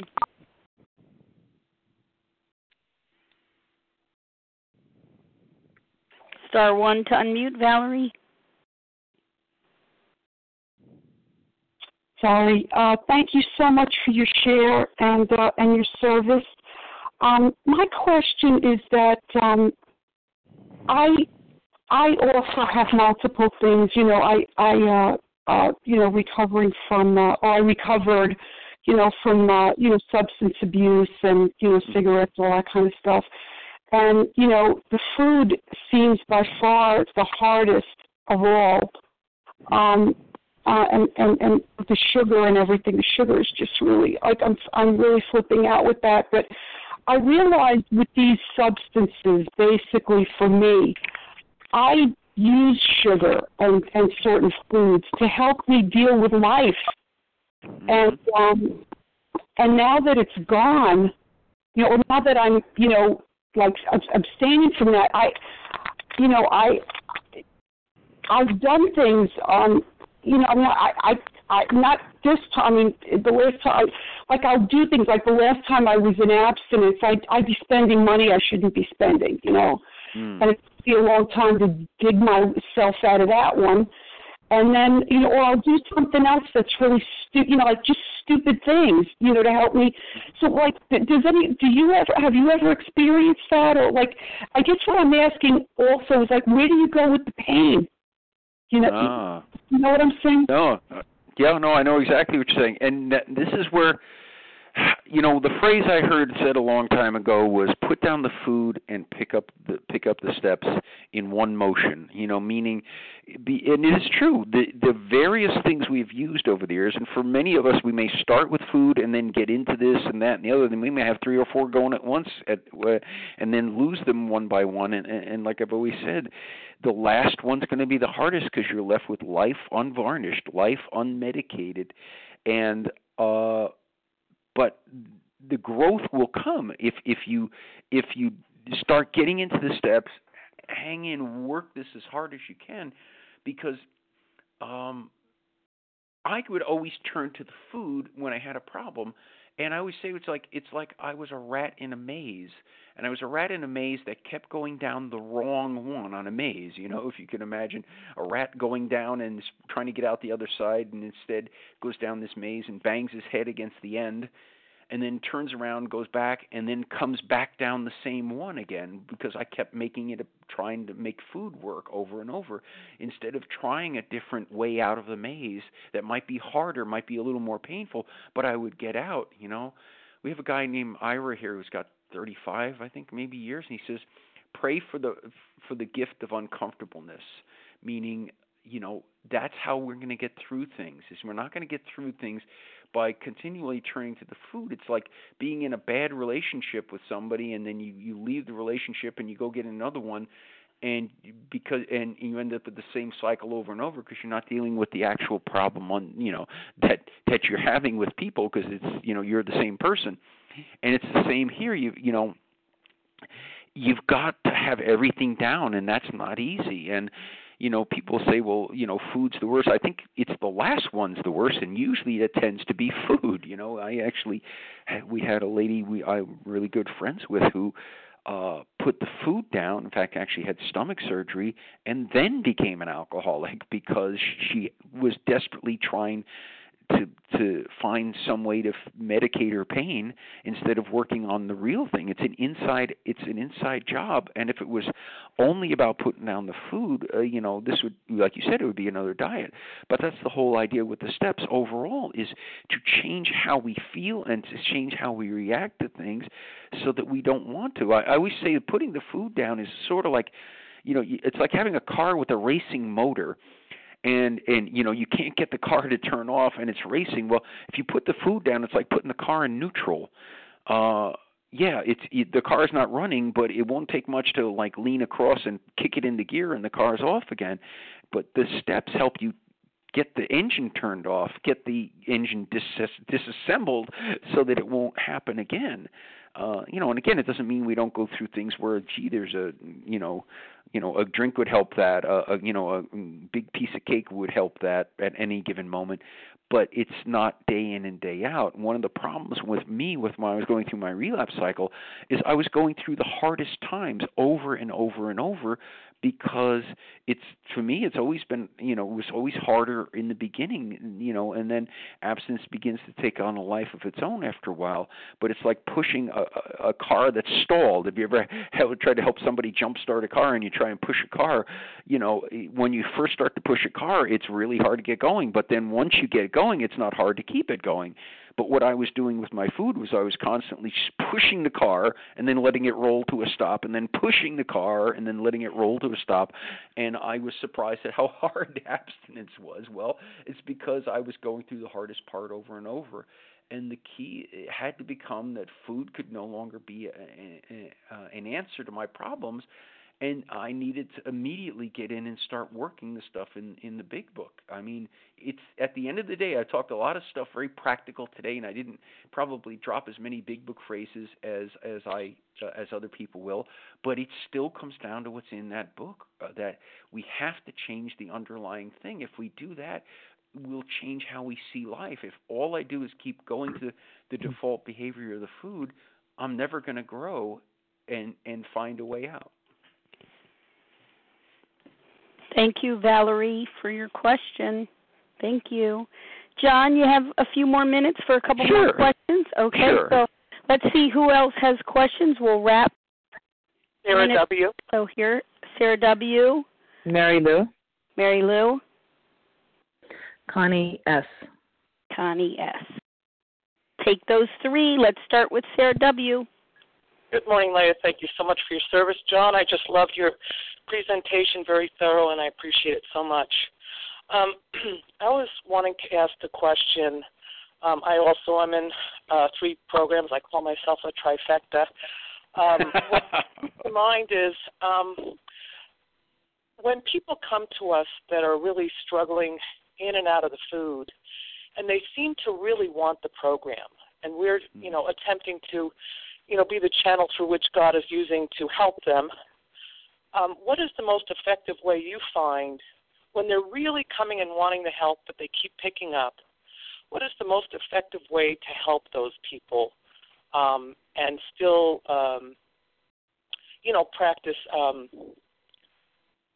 and tolerance, and at the same time try to be, I know I can go to my higher power and ask these things, but I'm just wondering how you deal with it. That's my question. It's a good one because it's a tough one. It's, I got to say that, okay, I'm talking another program now, but having gone to Al-Anon really helped me be a much better sponsor, because I had to lose some of my people pleasing, and we all want to be liked, we all want to make people feel good, and we all want to almost say what they want to hear, yet sometimes what they want to hear is exactly the wrong thing, and what they need to hear is not easy. I'm still a big believer in, what they say about say what you mean what you say, just don't say it mean.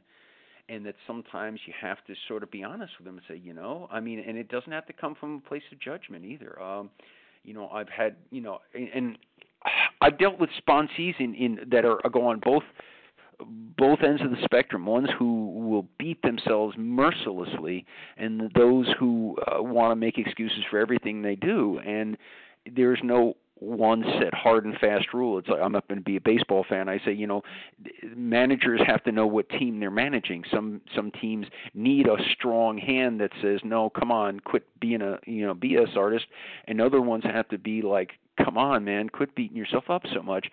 And that's sort of what we have to do in some respects. And it still comes down to try and be honest and to let them know there's no judgment involved. I always joke with my sponsees, if you go out and eat, it's okay, I won't gain a pound, and to let them know, I've got a good ego strength. I'm not going to take it personally if you go. I'm not your higher power. I don't get to take credit for you staying abstinent, and I don't have to feel bad if you break it. I just need to be here to try and do my job as best I can, but to point out some of the ways that maybe they're not being willing to go to any lengths, then the ways they may not be willing to think, about how their disease is working on them. And, if they do pick up, what were they saying? Did they really believe they were powerless? Were they leaving forever? If not, then, what was going through your head that made you think you were powerless, yet you went and picked up, And, these aren't, again, it's about saying it in a nice way. You're not trying to be, anything other than a channel, like you said, of these things, but to at the same time not be a people pleaser. And again, it's not always easy to do that. But I will say this, and I always have to preface this because it can come out sounding wrong.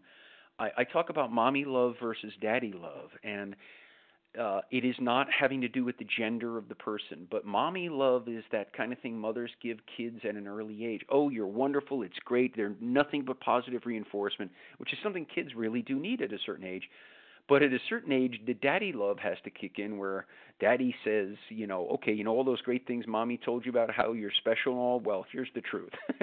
Now, both of those, mommy love and daddy love, are both love at the end of the day, has to be the number one thing. But the thing with mommy love is my disease loves mommy love. And by that I mean, oh, you ate again, don't worry, don't beat yourself up, it's okay, slipping's part of the program. And my disease loves that because it'll go, wow, that's great. In fact, I'm going to go binge again because, and the daddy love is different. It isn't, oh, you're a horrible person that you ate, but it's like, yeah, you sort of messed up here. What can we learn so this doesn't happen again? And, like I said, sometimes I've, this actually dovetails back to somebody's question about writing, is I'll sometimes sit and say, I'd like you to try and think about what you were thinking about when you decided to pick up. What was going on? What kinds of things could you have done? What were alternative ways? And try and go at it that way.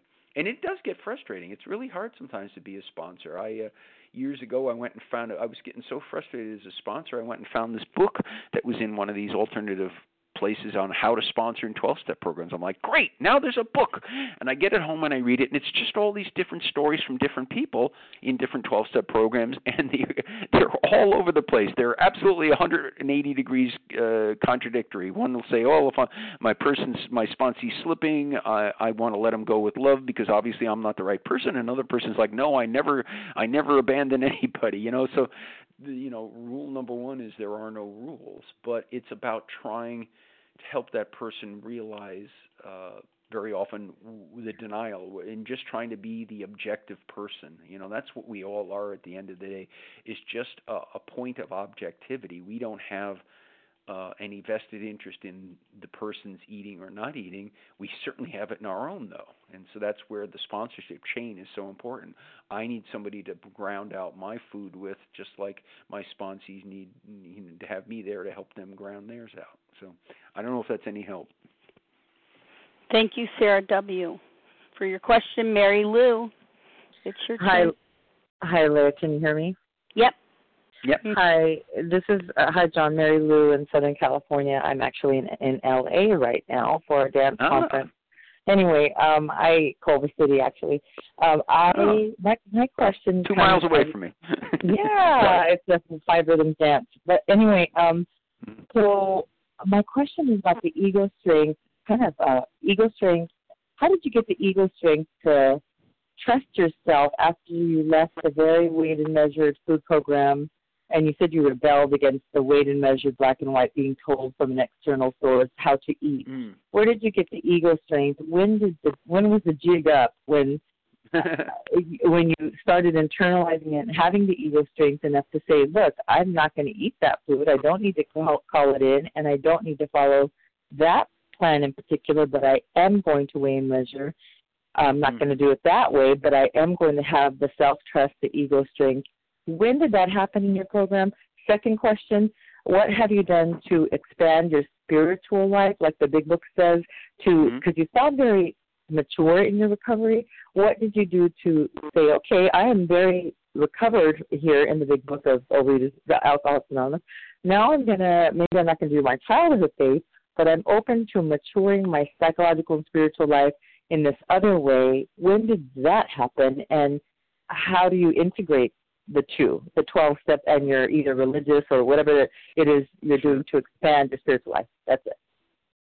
Okay, great, thanks. The thing that happened to me within the other program, and there was absolutely nothing wrong with that other program other than, and it was absolutely what I needed at the time because I was so slipping and sliding in the program that I needed to do that. But I also realized I was really using it as a weapon to beat myself up because I truly believe nobody was doing it exactly the way it was written, and I just always walked around with a low-level guilt. I wasn't eating compulsively. I was not. I was certainly at a healthy body weight, and but I also realized that there were certain things that didn't work. And again, it sort of comes back to the thing I'd said earlier that I'd read their food plans and know that there's certain things that just from a purely scientific basis don't make a lot of sense.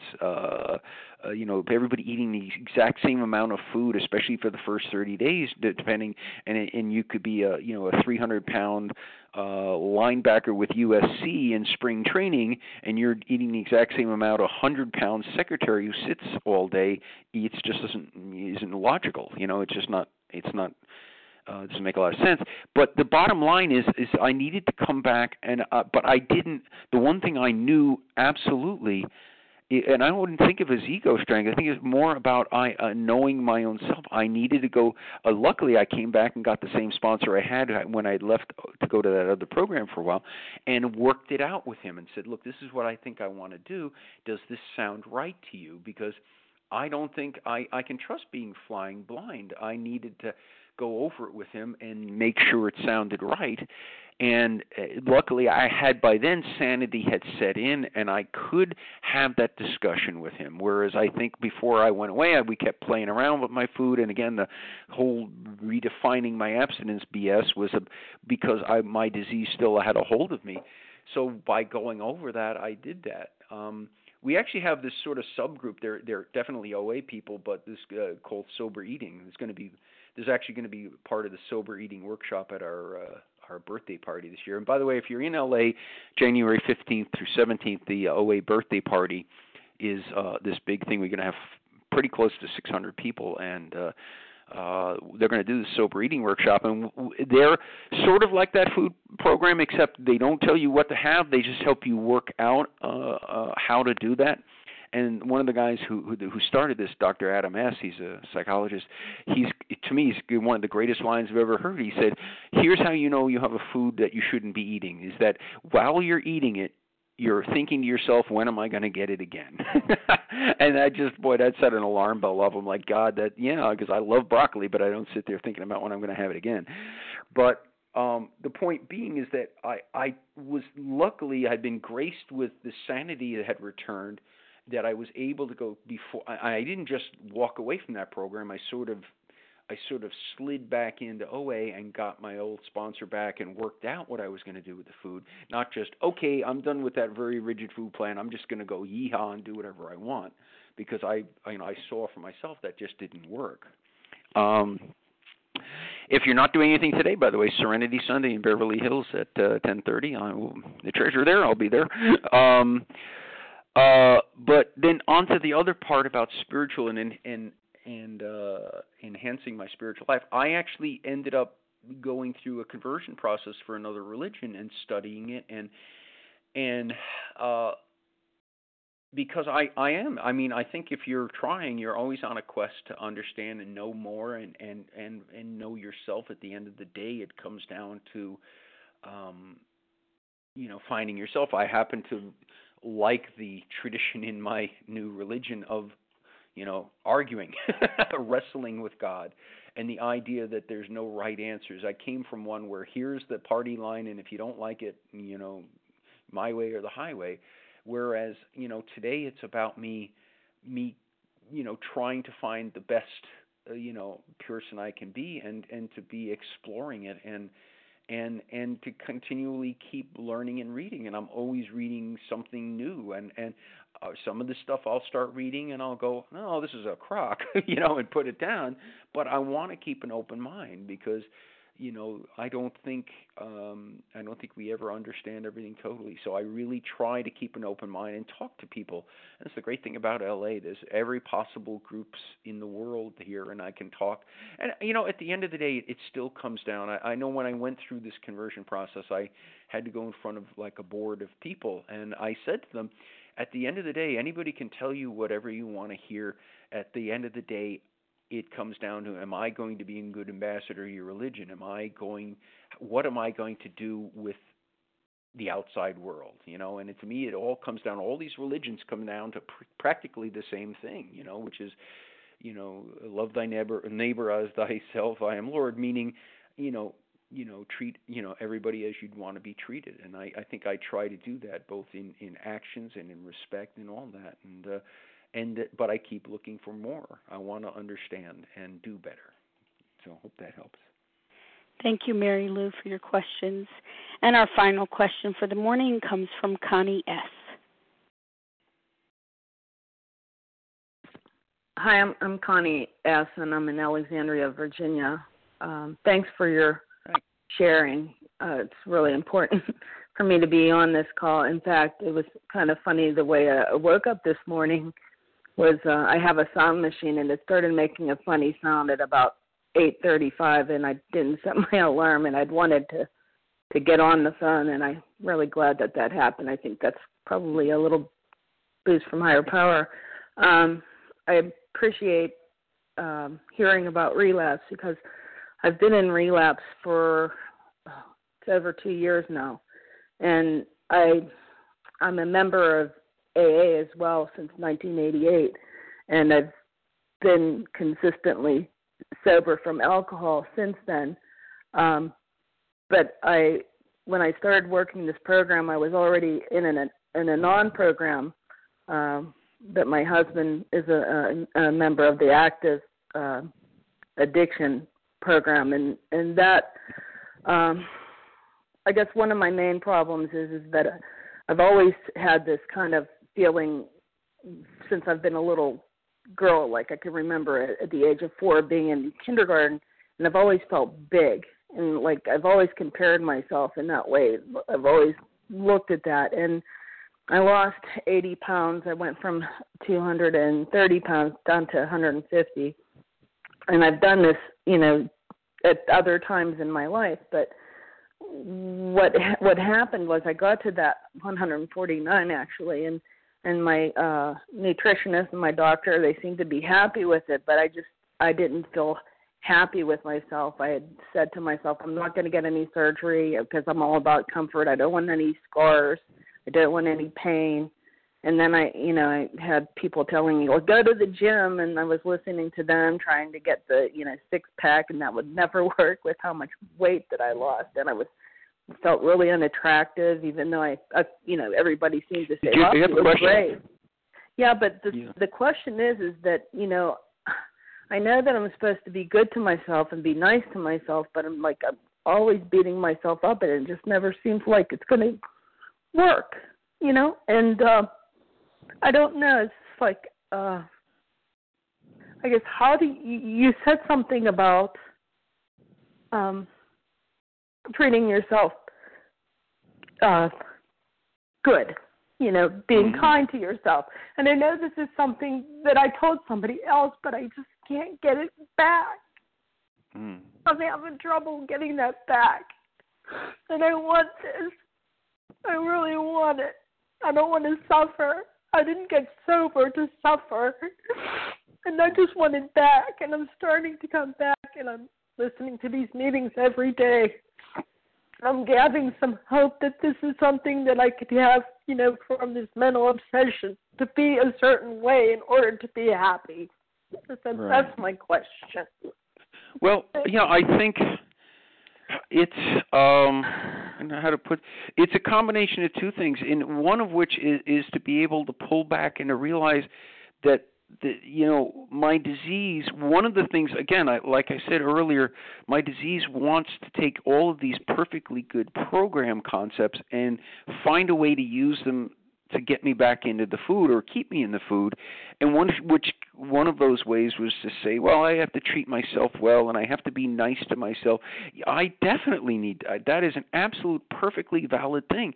But not being in the food is being nice to myself and saying, these foods aren't good for me, both physically and in a lot of ways. Way more important is how I feel once I've done that, and how bad I feel because if I know, again, like I said earlier, if I know that eating certain foods is self-destructive for me, I have to remember that's self-destructive, because in that moment my disease will say, "Oh no, this will comfort you." Well, they're called comfort foods for a reason, but it doesn't mean that they're really good. It just means that you will have a moment of comfort, but the reality is it's not good for me. And like I said, when that lady said to me that one time after I talked about beating myself up, and I'm not going to beat myself up for eating, and she pointed out that I was beating myself up by eating, that I started to look at things differently. And it's hard because, again, you've got a disease that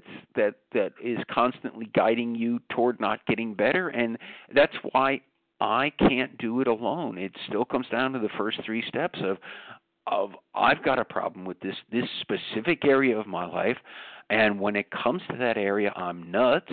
I don't feel like I'm nuts on any given day, but when I look backwards at my life and my history, I am, and I need help from a power greater than myself. And at the end of the day, now where I am, it is about an overall higher power, but in the beginning, just being willing to go to another human being and say, hey, I need help with this day to day. And it's so hard if you come from another program because, again, you want the credits to transfer. And it's so hard to believe how hard this is when the others weren't as hard. But, again, it's always going to be that last one that's going to be the hardest because it means now we're life unvarnished. I read a biography of Bill Wilson by Susan Cheever. And it talks about in the last couple of weeks of his life, he started asking for alcohol again. And I've always wondered that, he was a severe smoker and smoked crazily until the end of his life. And it wasn't until that last couple of weeks where he just became bedridden and couldn't get cigarettes. And that's when he started asking for,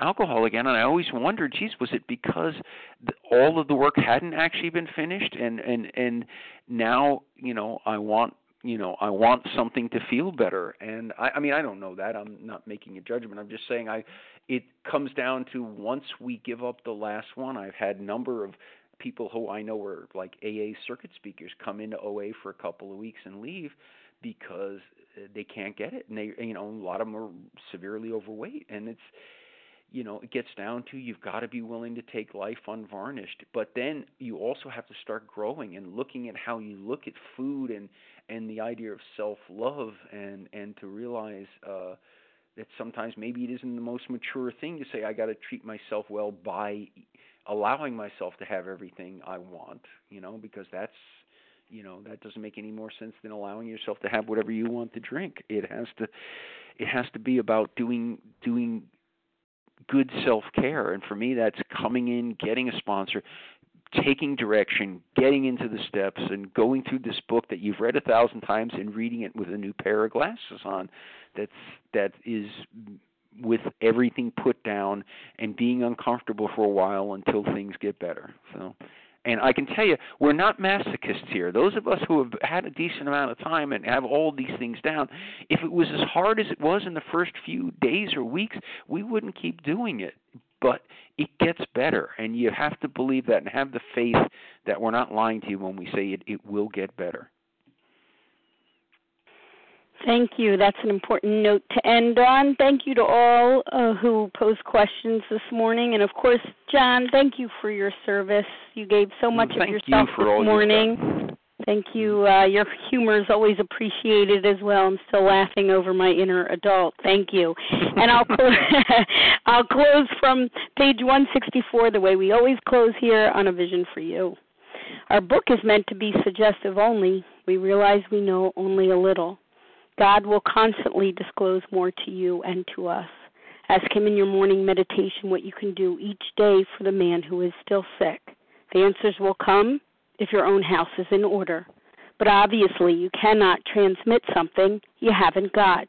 See to it that your relationship with him is right, and great events will come to pass for you and countless others. This is the great fact for us. Abandon yourself to God as you understand God. Admit your faults to him and to your fellows. Clear away the wreckage of your past. Give freely of what you find, and join us. We shall be with you in the fellowship of the Spirit, and you will surely meet some of us as you trudge the road of happy destiny. May God bless you and keep you until then.